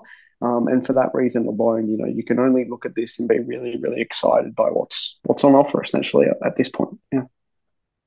Yeah, and I should mention, whilst we're on the topic, that many of the state NPL women leagues have kicked off around the country, and Yeah, I know locally started this week. This weekend was the SA WNPL. And more to the point, actually, on that point, Matt, that you mentioned around kind of the grassroots now becoming a bit more, I guess, recognizable and stuff, is that kind of you got now NPL TV showing a lot of like NPL New South Wales, NPL Vic women's games as well now. So that's obviously great too for those players to, I guess, get more recognition and get identified more on a national scale. All right, boys. You were the last two standing with me, so good work there. I don't think you have anything else to add. If you do, feel free to chime I in. actually do, and I don't know why we both just And tried you to raise do our need to hands. extend the podcast. Okay. I was just going to say on the rally stuff that when she went on Instagram and said check out this podcast that I was on, she didn't at Front Page Football. She added Cody's account at Cody Ojeda or Cody 10 Ojeda or whatever it is. Christian, how furious does that make you? It does not make me furious at all. It's okay. That is not a problem. I think Riley's probably had enough of people like, having go at her through social media and stuff. So maybe we'll just leave that. Yeah. But we need to grow the brand. Why would that be an issue? Well, because we need to grow the brand, not the individual, mate. It's a team effort. Cody, you should have said, hey, make sure you tag out Front Page Football. Well, people go to my account and they will see Front Page Football in my bio. So I think there's enough there. I think it'll be okay. I did have one parting comment, and that was, I hope Christian doesn't sack any of us come Monday morning, which will be after this podcast was posted, for all our comments just at the start of this podcast, which Matt, you actually missed. So unlucky for you. There was some great banter just in the intros. Took 5 minutes just to get through that, I think, because me and Jack just started spinning shit. But yeah, Christian, please let me keep my job. Yeah, sure. It was so long ago, Christian doesn't remember. No, I do. Oh, okay. Jack really is just a shit stirrer when he comes onto this podcast. That is for sure. That's why we love him. That is why we love him. Also, guys, if you're listening to the podcast, like, let us know, if there's anything you'd like to see kind of content-wise, anything like do you want any like segments, anything like that, feel free to let us know. Give us some feedback. We're always looking for feedback. We're not experts or anything, so feel free to give us any relevant feedback, and yeah, let us know what you think of our content. Of course, drop a like on the post that you access this podcast through. Check out our social media, of course, as always, Twitter and Instagram, that's at front PG Football, Facebook Front Page Football, and also we're on LinkedIn, and we're also on TikTok, which I've also got to remember that I mentioned TikTok because Cody, that was another thing that he picked up on me about a couple of podcasts ago. So yeah, I've got to do that now. Thanks, Cody. All right. You're very welcome, Christian. No problem. Okay. As I said earlier, if you've gotten through the whole podcast, you're a legend. Go and check out the website as well. frontpagefootball.net. I really am losing the plot now. This has gone on for way too long. All right. Signing off. I've been your host, Christian Marchetti, Cody Ojeda, Matt Olsen here as well, Jake Holub, Jack Twohill, Tanner Coad from earlier, Bumper Podcast, and we'll be back next week, probably at around the same time as well. So, yeah, catch you then.